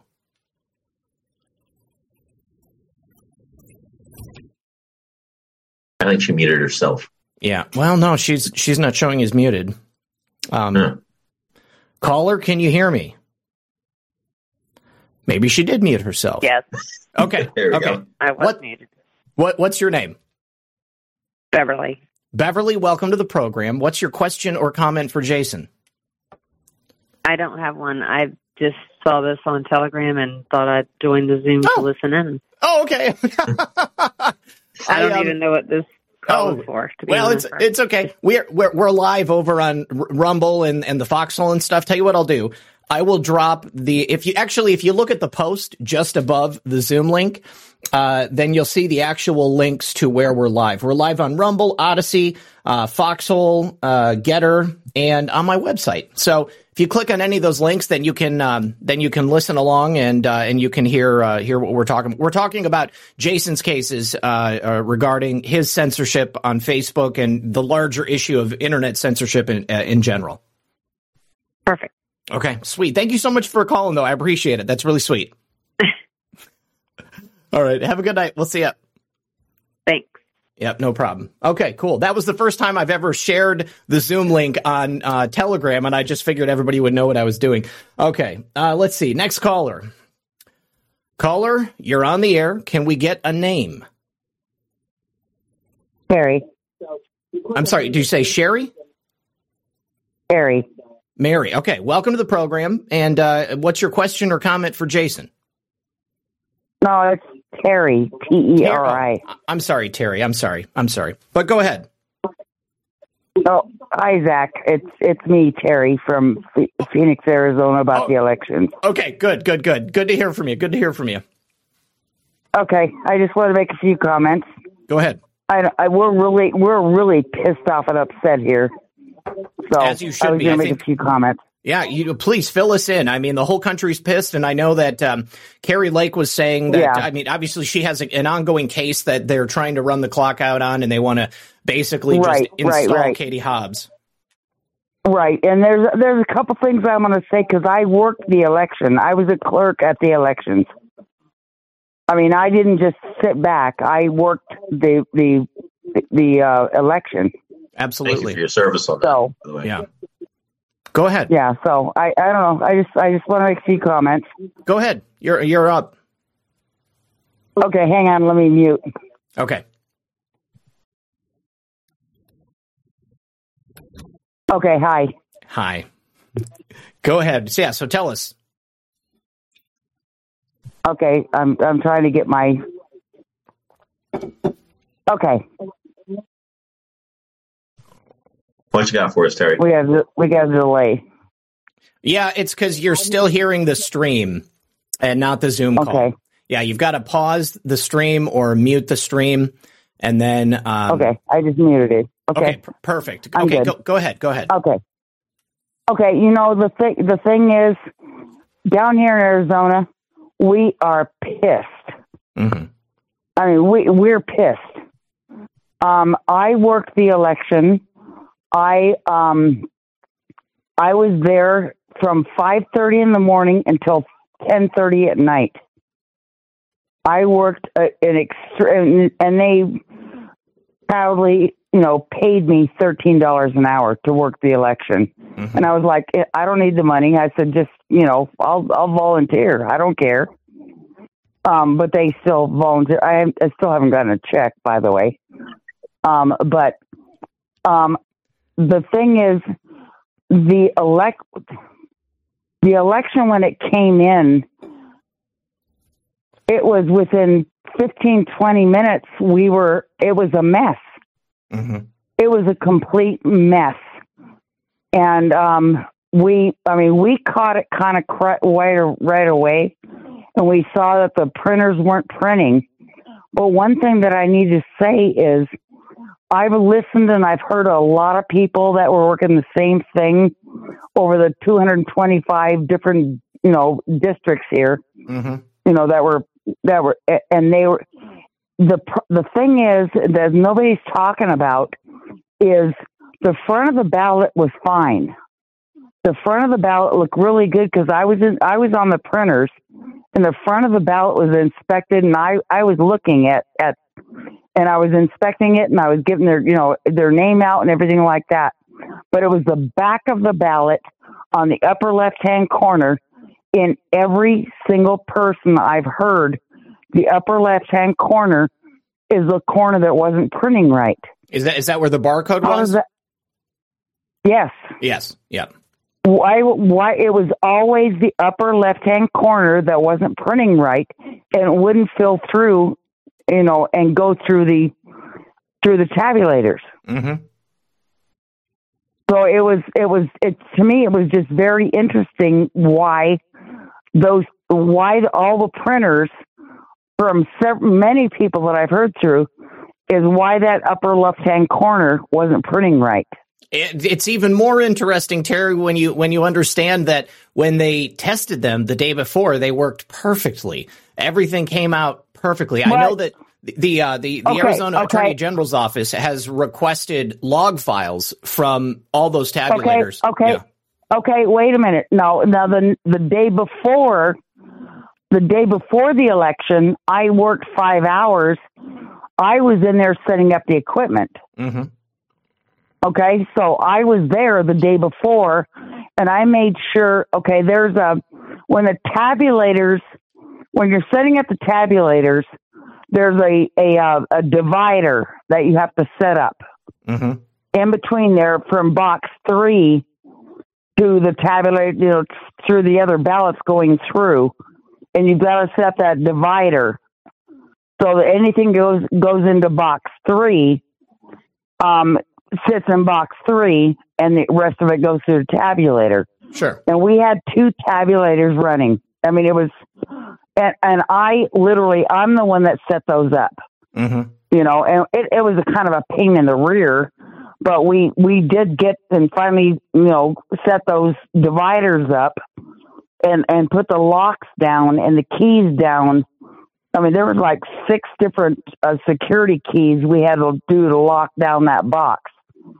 And at our station, okay, the place where I was at.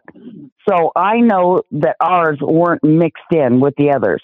Mm-hmm. But I can see where other ones maybe didn't set them right. Sure. I don't know what they did. I know what we did. Okay. There was a divider that you had to set up, and it was really hard to set up to make that division in that box. Well, what I'm thinking probably happened, and this is just, based upon my research into the capabilities of Dominion machines and, whether it's the tabulators or whatnot, the fact that they have remote access capabilities, it could have been very easy for anyone. I'm going to say specifically somebody from Dominion, but allegedly, let's say they did. They could remotely access those tabulators and calibrate them in such a way so that when they printed the backside of the paper, they just didn't print enough. Go ahead.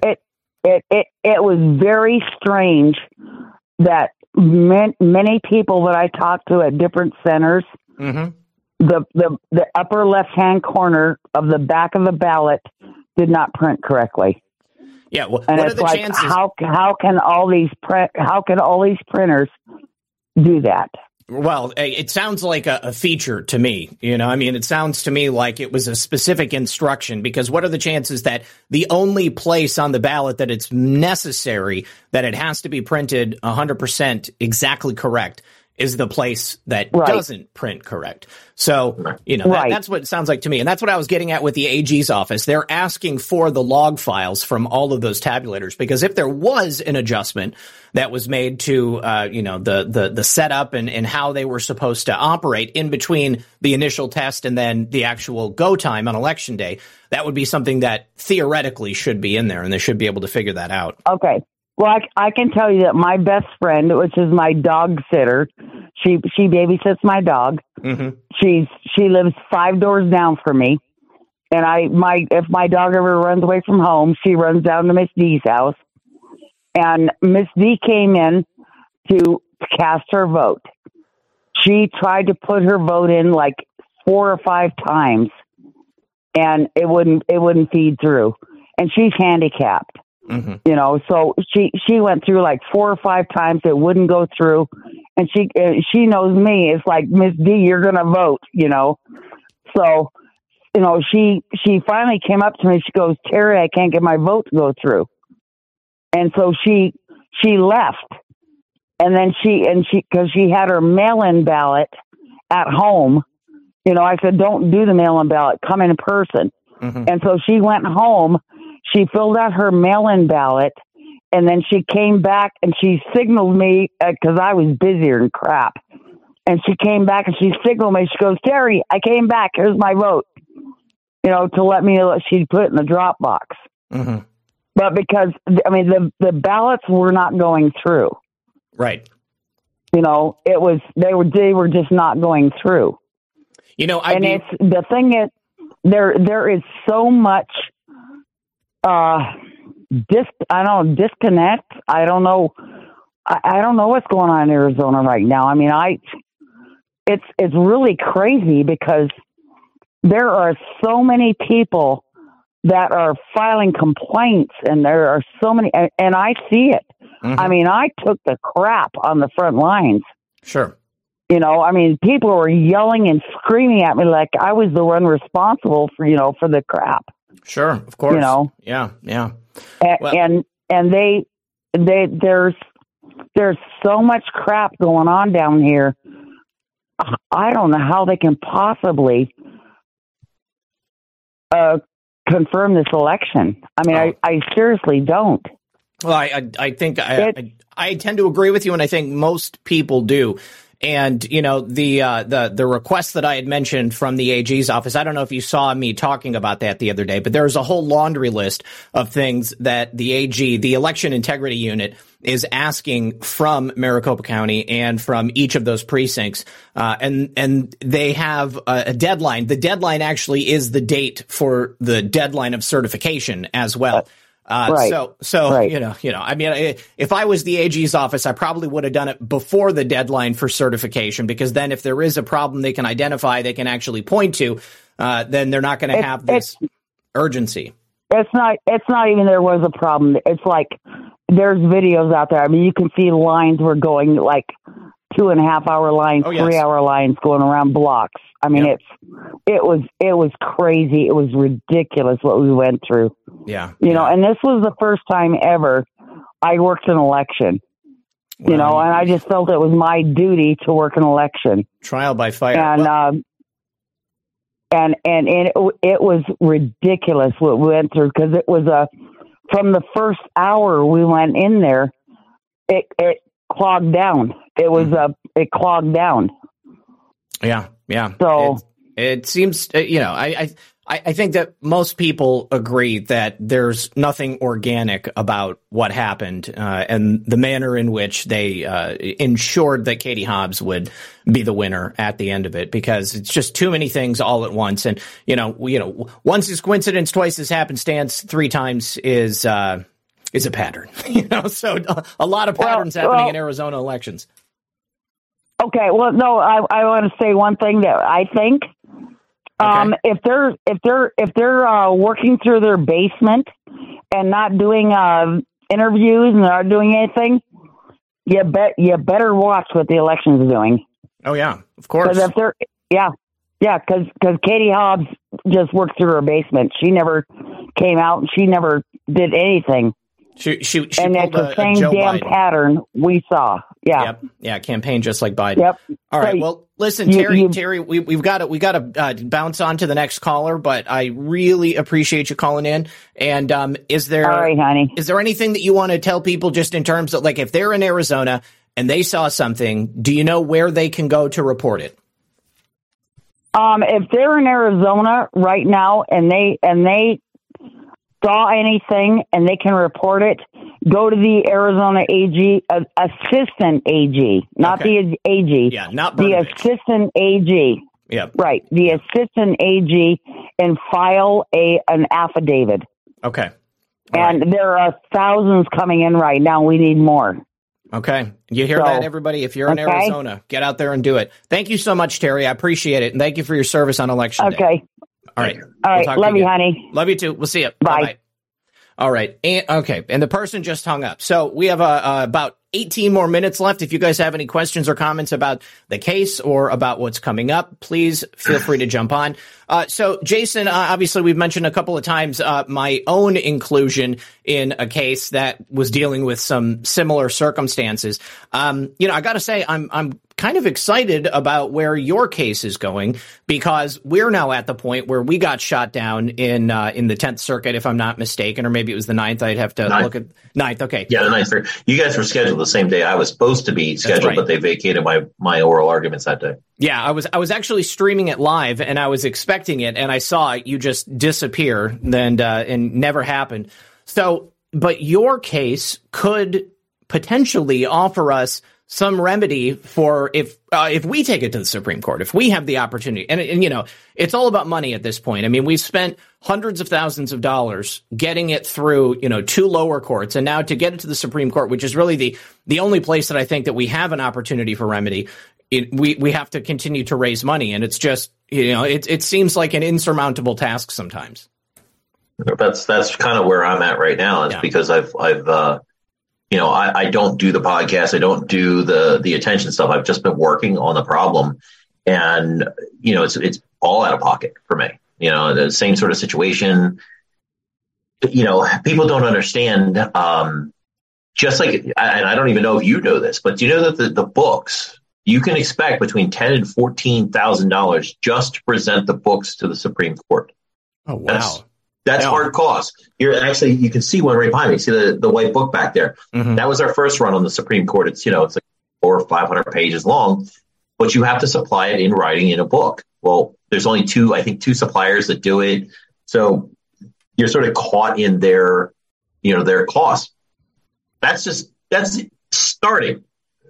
Then of course you have lawyers. Then you have like all these, and the thing is that, I could definitely use help. If people really want this done, the thing that I've come to find out about conservatives, they don't help that much. No, they don't. Democrats will throw money at everything, whatever they're told to do. And it's one of those, I want people to understand what I'm doing here is for them. I solve this. I change the internet. I will literally change the world at the same time. And they are fighting tooth and nail, everything they can to stop me. The trolls, I guarantee you they're paid. Absolutely. Online. As soon as you mention Section 230 big tech or any one of the other searchables, they come in and say, "Oh, you're an idiot. You don't know what you're talking about. Yeah. We're the experts." No, they're not. They're not at all. And you know why I know that? Because I would have loved to have any one of them come on here and debate me, because I would have embarrassed them. Because I'm not some guy that just, came up with some theory out of nowhere. No, I don't have a court that has backed me until the Fourth Circuit just proved we were right. Go read the Federalist article. It lays it out there for you. Mm-hmm. But the reality is that if we solve this, nobody else has to sue in that sense, right? And honestly, just as a suggestion on yours, right? The point of remedy is that if you're, and it's funny because the AG just said this, he says, because he doesn't realize we're on our second run. I've already been denied all remedy. Mm-hmm. I'm trying to overturn a judgment that already exists. So this isn't like an appeals normal. This is, hey, look, you screwed up. We've got these other cases that prove you screwed up. Do you mind giving me my constitutional justice here, right? Mm-hmm. Well, that's what you're dealing with now. Yep. Is your pivot is that they're saying, well, sue the state, don't sue the Google, whatever. And the thing is that, it might be that you guys hit the Supreme, get dismissed, and pivot on a constitutional challenge, just like I did, go sue the state. Right. That may be. I mean, it's a long journey, and it kind of sucks that you have to do it that way, but you have to be denied all remedy. But your claim now gets into the constitutional realm. That's what's bizarre about the 9th is we told them in the court documents, take due care that in dismissing my case again, you are denying me all remedy and my due process rights. They willfully ignored my constitutional rights. That's not negligence. That's not a mistake. Denied. We told them this thing has turned into a full-blown constitutional fight because the government, and see, the thing is, these courts are sovereign, right? They can't be held accountable unless it's willful. So there has been a movement that I've seen, have you heard the name Josh Barnett? He ran for Congress. Yes, I have. Yeah. Okay. So I've been working with Josh a lot lately, and Josh is, they're looking at this Constitution, non-judicial hearings. Like back when this thing turns into, hey, look, you don't even have jurisdiction over my constitutional rights. We basically gave you the power to adjudicate, and you abused that power. You abused your oath to office.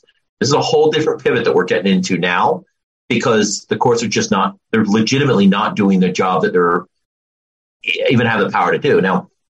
And it's funny because, back to the debate day.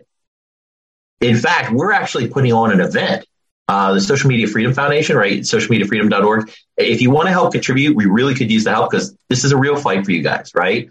But we're going to be putting on an event in May 11th through 13th in California called the Internet Equality Summit. All right. And that is, we literally just put it all together. Dennis Prager has agreed to be one of our keynotes. But it is not a partisan event. It is purely, hey, look, the internet is supposed to be an equal playing field, right? It's not supposed to be tipped in any direction. They come up with these catchphrases, harm and what. Words are words. They create real world harm. This is just like words. So where do we get this equality thing? So that's what we're going to be doing. It's in Palm Springs, California, the Riviera. What is it? No, it's the Esmeralda, May 11th through 13th. And we welcome people to join, because we're gonna try and talk. We're gonna invite the big tech companies. Come talk to us. I'd be happy to debate anybody on Section 230. Come tell me how it works. I dare you. The great irony about this whole thing is that you're right. This is not a partisan issue. I mean, a constitutional issue. The Constitution, it applies to all Americans equally. And the crazy thing is that it used to be the left that was pushing issues of free speech until they got the upper hand, and it was conservatives who were the ones getting censored. And then, the right kind of picks it up, and the left is just standing there gloating. But what they don't realize is that they're only the ones who are not getting censored at this moment. Because once this kind of stuff is codified, once our rights are completely stripped away, once we have no more remedy or anywhere else to go or anything that we can do to address it, they're next. They're going to be the next ones getting pushed onto the trains to go to the gas chambers. I mean, it's the exact way it's happened many times in the past, and people might think that's hyperbolic, but this is a cumulative issue. Okay. It's going to accumulate over time. Our rights are getting stripped away more and more and more and more and more until the only thing we're going to have left is our lives. And I don't think that they're all that, they don't care about taking that either. No, they'll take that too. I mean, it's weird because it's like they come at us and they go, govern me harder, government. Yeah. No, leave me alone. That's we're getting backed into a corner. And that's the only reason that you would see people like us being dangerous. Mm-hmm. You're backing me into a corner. You're going to give me no way out. And I'm not going to give up. That's the problem. And that's what a lot of us are facing right now is, how do we deal with this? This thing, that's why it's so important for the court to deal with this, because let's deal with words before we start dealing with lead. Exactly. This is really dangerous what we're playing with right now, because our country is collapsing. And, the way I'm looking at this is that the Constitution has to be respected here. And if we don't get the free speech, because everybody's talking about this election thing is more important. No, it's actually not. And I'll explain why. Because do you know when the truth doesn't matter? It's a really solid question. You know when the truth really doesn't matter? No, tell me. When no one hears it. Yeah, absolutely.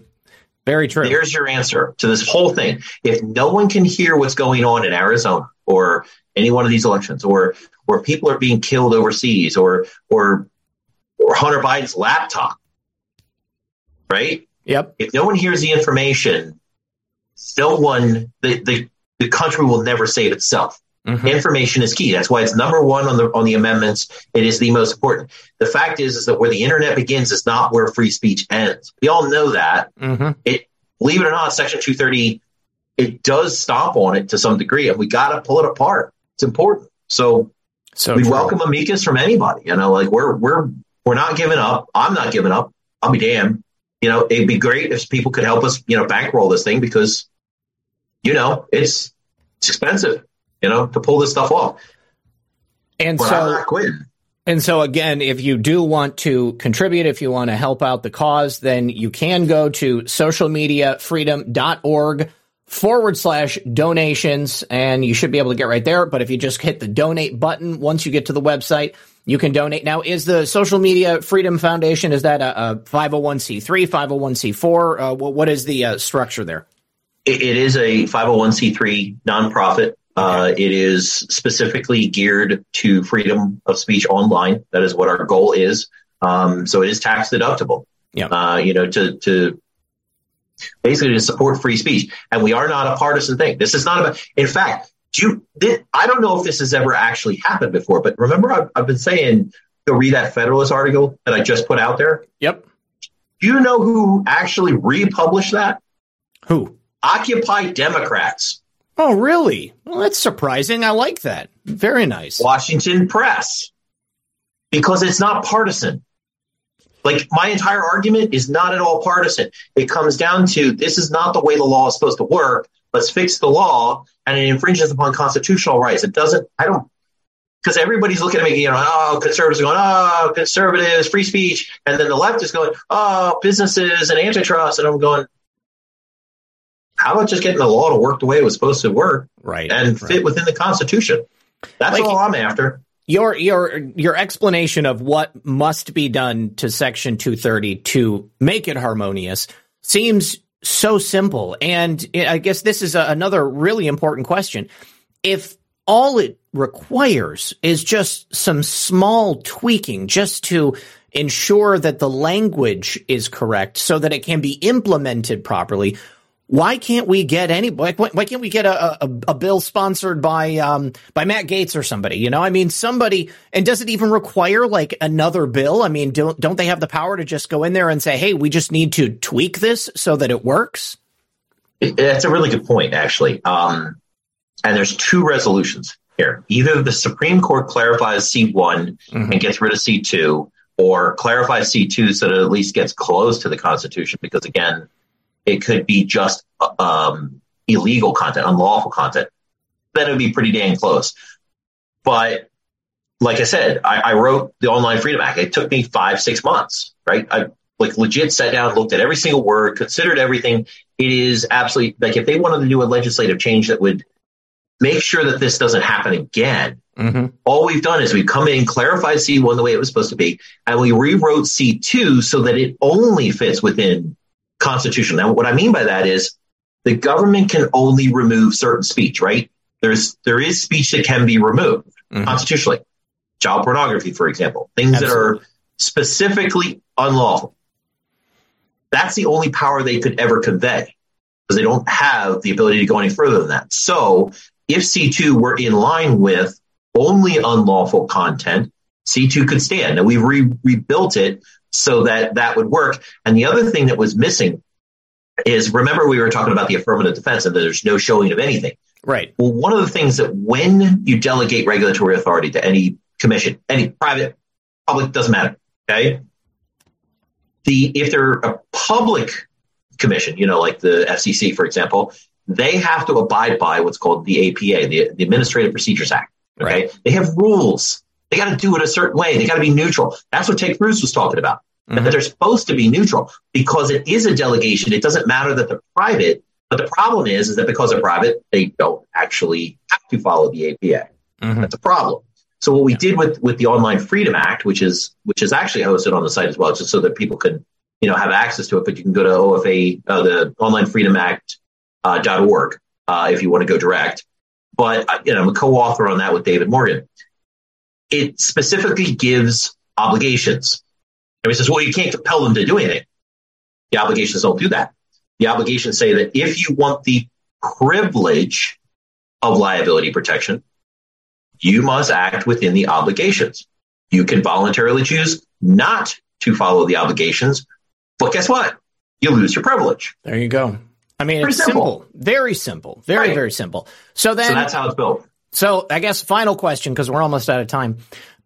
Knowing that you've created a solution, knowing that you've identified the problems, and knowing that Congress has failed to act again and again and again, do you think they're just kicking the can to wait on the Supreme Court to finalize this and make the decision so that they don't have to address it and they can just, point someplace else again?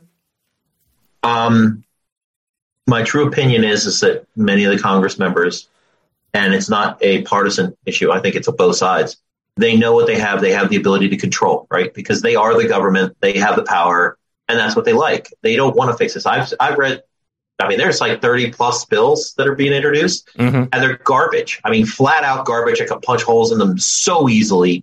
They'll completely screw everything up. When you're writing an antitrust bill that's 450 pages long, it doesn't need it. It is so simple to fix. But first off, they have to identify the problem. We've done that. They didn't do it. Okay. So if the Supreme Court does it, they could set the law in place to where it was before, in which case it wouldn't be the problem. It wouldn't be the necessity to change it if they do it. If they don't do it, well, the legislative change, anything that they could do, they could make it worse. 230 is really not the problem here. It's the courts. So if we get the courts to do what was intended as opposed to what they just chose to do, legislatures could fix it. Now, everybody that's watching this should be appalled. Look how far down the road I am, how much I've gotten this thing. I've got it all sorted out. I've got it fixed, and they won't pay attention. You should be pissed. I'm pissed. I've been sitting in their meetings, and I got to the point where I was like, you know why there's quotes on Good Samaritan? Remember that whole conversation? And everybody in the room, now I've got congressmen there, I've got lawyers there, everybody shook their head no. And I said, so why the hell are you guys trying to change it if you don't even understand it? Does that tell you something? Yeah, absolutely. And the thing is, everybody that wants to come at me, I'm like, I can tell you absolutely everything, every word. I know it verbatim because I've done this for years. We know how to fix it. It's on your audience now. It's on everybody. You should be yelling at your government saying, why are you not listening to this guy?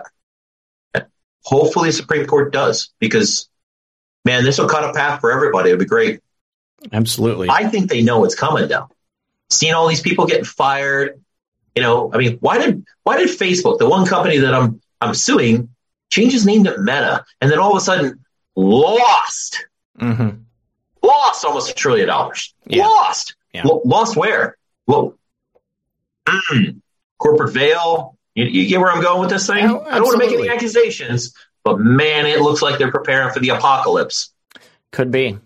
Well, I know I, for one, am certainly excited about what's coming. I'm not one of those doomers. It's not over until it's over, guys. We have to just keep fighting. Let me go through the final thank yous over here on the Foxhole, but let me also say the RiseAttireUSA.com Black Friday special. You can get Red Pill 78 merchandise. You can get merchandise from a lot of your favorite podcasters. Go to RiseAttireUSA.com. If you use code BLACK15, you get 15% off everything store-wide. If you use code BLACK20 on orders over $100, you get 20% off. But again, RiseAttireUSA.com. You can get gear that has my stuff on it. So let me say thank you to Filter Dog 1. He says, great show. Nakaz 808 says, great info, confusing, but it's broken down so it's easy to understand. Purposeful. Thank you for that cookie. Delia says, I was a clerk too. They don't have remote access. They didn't run test ballots through the tabulators. Okay. Well, that's interesting. Zoso Dude. Hey, good to see you, buddy. He says, the classiest, most patient man in the truth biz. You rock, RP. Thank you. Make sure you're following Zoso Dude as well, who just joined the YouTube deletion club along with myself and a bunch of other of my friends. Just Josie says, number 8, smart. Pawnlo Picasso dropping a cookie. Vader369 with the ship. Thank you very much for that. Chops ITMC. The money fines only hurt the poor while bags of cash weigh the scales. This must be changed. You won't get an argument from me. Chops also says, I'm tempted to place a crayon amicus brief, but I will not. Yeah, definitely type it up. That's insane to me that you have to present cases to the Supreme Court in the form of a book. Like, How ridiculous. Like, I mean, we can just print things nowadays. That seems like an antiquated thing. Cause, are they keeping it? I mean, do they put these cases on their bookshelves? So Pi says, have you tried common law affidavits to compel the courts? See citizens of the American Constitution.net. Anything about that? That's actually what Josh Barnett and David Jose we're talking about is common law affidavits. It's one of those, you sort of have to throw it at them and say, look, everything you guys are doing with your authority is violating my common law rights. Mm-hmm. And we basically indicated that to the Ninth Circuit in filings. We're going to bring an affidavit to the United States Supreme Court as well and say, look, damn it, respect my rights. That's it. Like, at bare minimum, at least hear the damn thing. 4 years, not one court has heard it. And everybody says you lost. I wasn't heard. There's a big difference. Yeah, you were denied. Right. Denied at every turn because they just don't want to deal with it. Yeah. We need it done. And I mean, I'm, believe it or not, like my hero of all people, Justice Clarence Thomas. I don't idolize too many people, but that man, that is one smart man. I am just blown away. And it was funny because what he brought up in Enigma was exactly what our case was talking about. He called it into question. They said, they called it obiter dictum, meaning it's just passing phrase, 10 pages in a denial of cert. Then he did it twice. Just a passing. Well, now I've got precedent. I've got actual precedent that confirms we were right all along. I can see Justice Thomas planning something like that to ensure that there would be something for you guys to latch onto, because he's said this a number of times that we need to address Section 230. We do. Absolutely. So we're about to do it. The future of America is literally based on, the future of America is hanging in the balance. This decision will literally decide. It's way more important than all these other cases. Very true. Freedom of speech has to exist online, and they have to respect what that law can and cannot do within the Constitution. End of story. It's the First Amendment for a reason. Absolutely. Yep. All right. Well, listen, I want to thank you so much for being here, and thank you to everybody Zach, for hanging out with us out there in the audience. Let me see. FedCure says, Zach, you can draft a simple amendment proposal, run a petition on change.org, and then it looks like you have your own amendment that you've put in there. Absolutely. Please go check out the website, which is in the description of the video, but socialmediafreedom.org. Thank you once more. Jason, you want to tell anybody else any additional social media accounts that you want them to follow? Like I get you're on Truth Social. I am on Truth Social. I don't use it very much, unfortunately, just because, it's kind of an echo chamber. The thing is, you have to be able to talk across sides. Twitter has become sort of my platform of choice, and it's real simple at Jason Fick, F as in Frank, YK. You can follow me on Facebook, and I love it every day because I'm waiting for them to take me down. They did take another page for me, 3-4 months ago, just disappeared on me. Yeah. But reality is that I think Twitter might be the place to hold on for the time being because what Elon's got going on, and I want him to be careful. Elon's got to be really careful because everybody's like, throw out everything that Twitter does. Mm-hmm. I did, and I'm like, you understand he's accepting the liability of Twitter too when he bought the company. Yes, so he needs to be very careful how he plays that. It's one of those, I don't want to see him implode himself because you know what I heard? Twitter, it's already profitable with all the people that he fired, all the crap, all the fat that he cut. It's already making money. So I love it. I am very, very excited, especially since he just announced that he's going to offer mass amnesty to everybody who got deleted. I broke no rules on Twitter, no terms of service. They just deleted me because I was a Trump supporter and I talked about conspiracy stuff, and so I was dangerous, and they had to get rid of me. Hunter Biden's laptop was totally legit, and now it has been verified all up and down the mainstream media, no longer just in the alternative media. And any reason they had to delete me is now completely in the wind. Poof, it's gone. That statement bugs me. Conspiracy theory.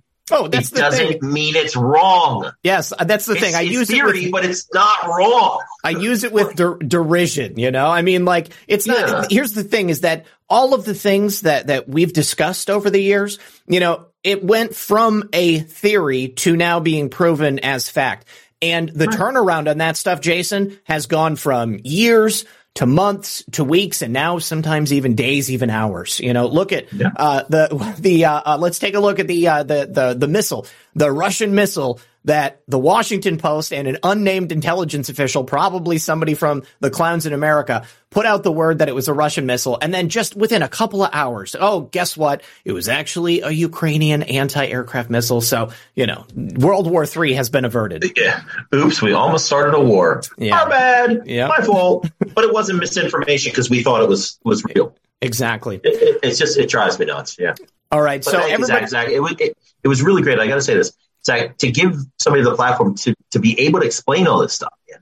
It's great. It's good because I remember I used to watch this stuff pretty much before you got wiped out. Yep. But it was, the point is that we just get the information across. We're not always right. We know that we're not always right. Yep. But we do everything we can that when we're wrong, I'm cool. I'll delete a tweet. I'll delete and say, yep, I'm wrong. I'll be the first to admit it. Yeah. Prove me wrong. Don't just tell me I'm wrong. Prove me wrong. You know what I like to do? I like to leave up when I'm wrong and then call attention to it so that it doesn't look like I'm trying to memory hole it. I want people to be able to see the evolution of my work and understand that I'm not infallible. None of us are. No, All exactly. Right. All right. So, Jason, thank you so much. You are always welcome back. Don't hang up because when I end the show for the audience, I have a couple more things I want to say. But everybody else out there in the audience, thank you for hanging out with us. Thank you for supporting the show. And I'll be back on Monday. Until that time, good luck and God bless. We'll see you then.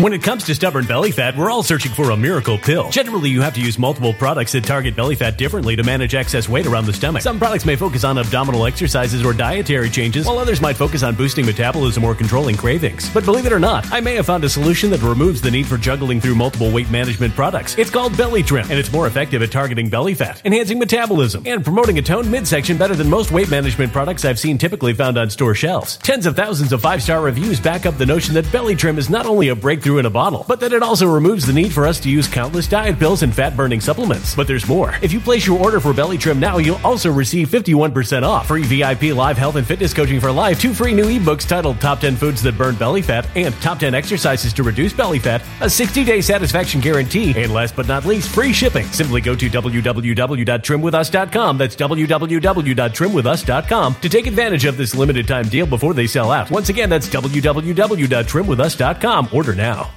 Energy bills are rising at a historic rate, and there's no end in sight. Talk to enough people, and you'll soon realize nearly everyone's shocked at their recent electricity bills. Some studies reveal energy costs have skyrocketed by as high as 60% in as little as 2 years. That's why tens of thousands are installing this magical little device from SavePowerBills.com to help slash their energy bills. This sophisticated gadget stabilizes electrical currents, reduces dirty electricity, and helps protect your appliances and electronics. Simply plug it into your home's wall outlet to help lower energy consumption and ultimately help reduce your power bills every month. Countless 5-star reviews back up the notion that this device is one of the most efficient ways to save money while beating the greedy power companies. But there's more. If you order now, you'll also receive 65% off, fast shipping within the USA, hassle-free returns, and last but not least, a 60-day satisfaction guarantee. Just go to SavePowerBills.com to take advantage of this limited time deal before they sell out. Once again, that's SavePowerBills.com. Violent crime across the U.S. has skyrocketed. Just recently, a politician was carjacked by 3 armed attackers outside his home in Washington, D.C. This comes several months after another politician was assaulted in the elevator of her building. Between mass shootings, kidnappings, burglaries, and carjackings, it's never been more vital to learn how to protect yourself. This is why tens of thousands are choosing the Fighter Flare flashlight. The Fighter Flare flashlight has awed people with a wonderful design and massive light output. On top of an ultra-bright 800-lumen light, it boasts powerful strobe lighting modes for self-defense, a glass-breaking hammer, a built-in power bank, solar-powered recharging, rope cutter, siren, and much more. Countless 5-star reviews back up the notion that this flashlight is the latest and greatest in the EDC market. But there's more. If you place your order for the Fighter Flare flashlight now, you'll also receive 66% off, free express shipping, and last but not least, a 100% lifetime guaranteed replacement. Simply go to www.fighterflare.com to take advantage of this limited time deal before they sell out. www.fighterflare.com. Order now.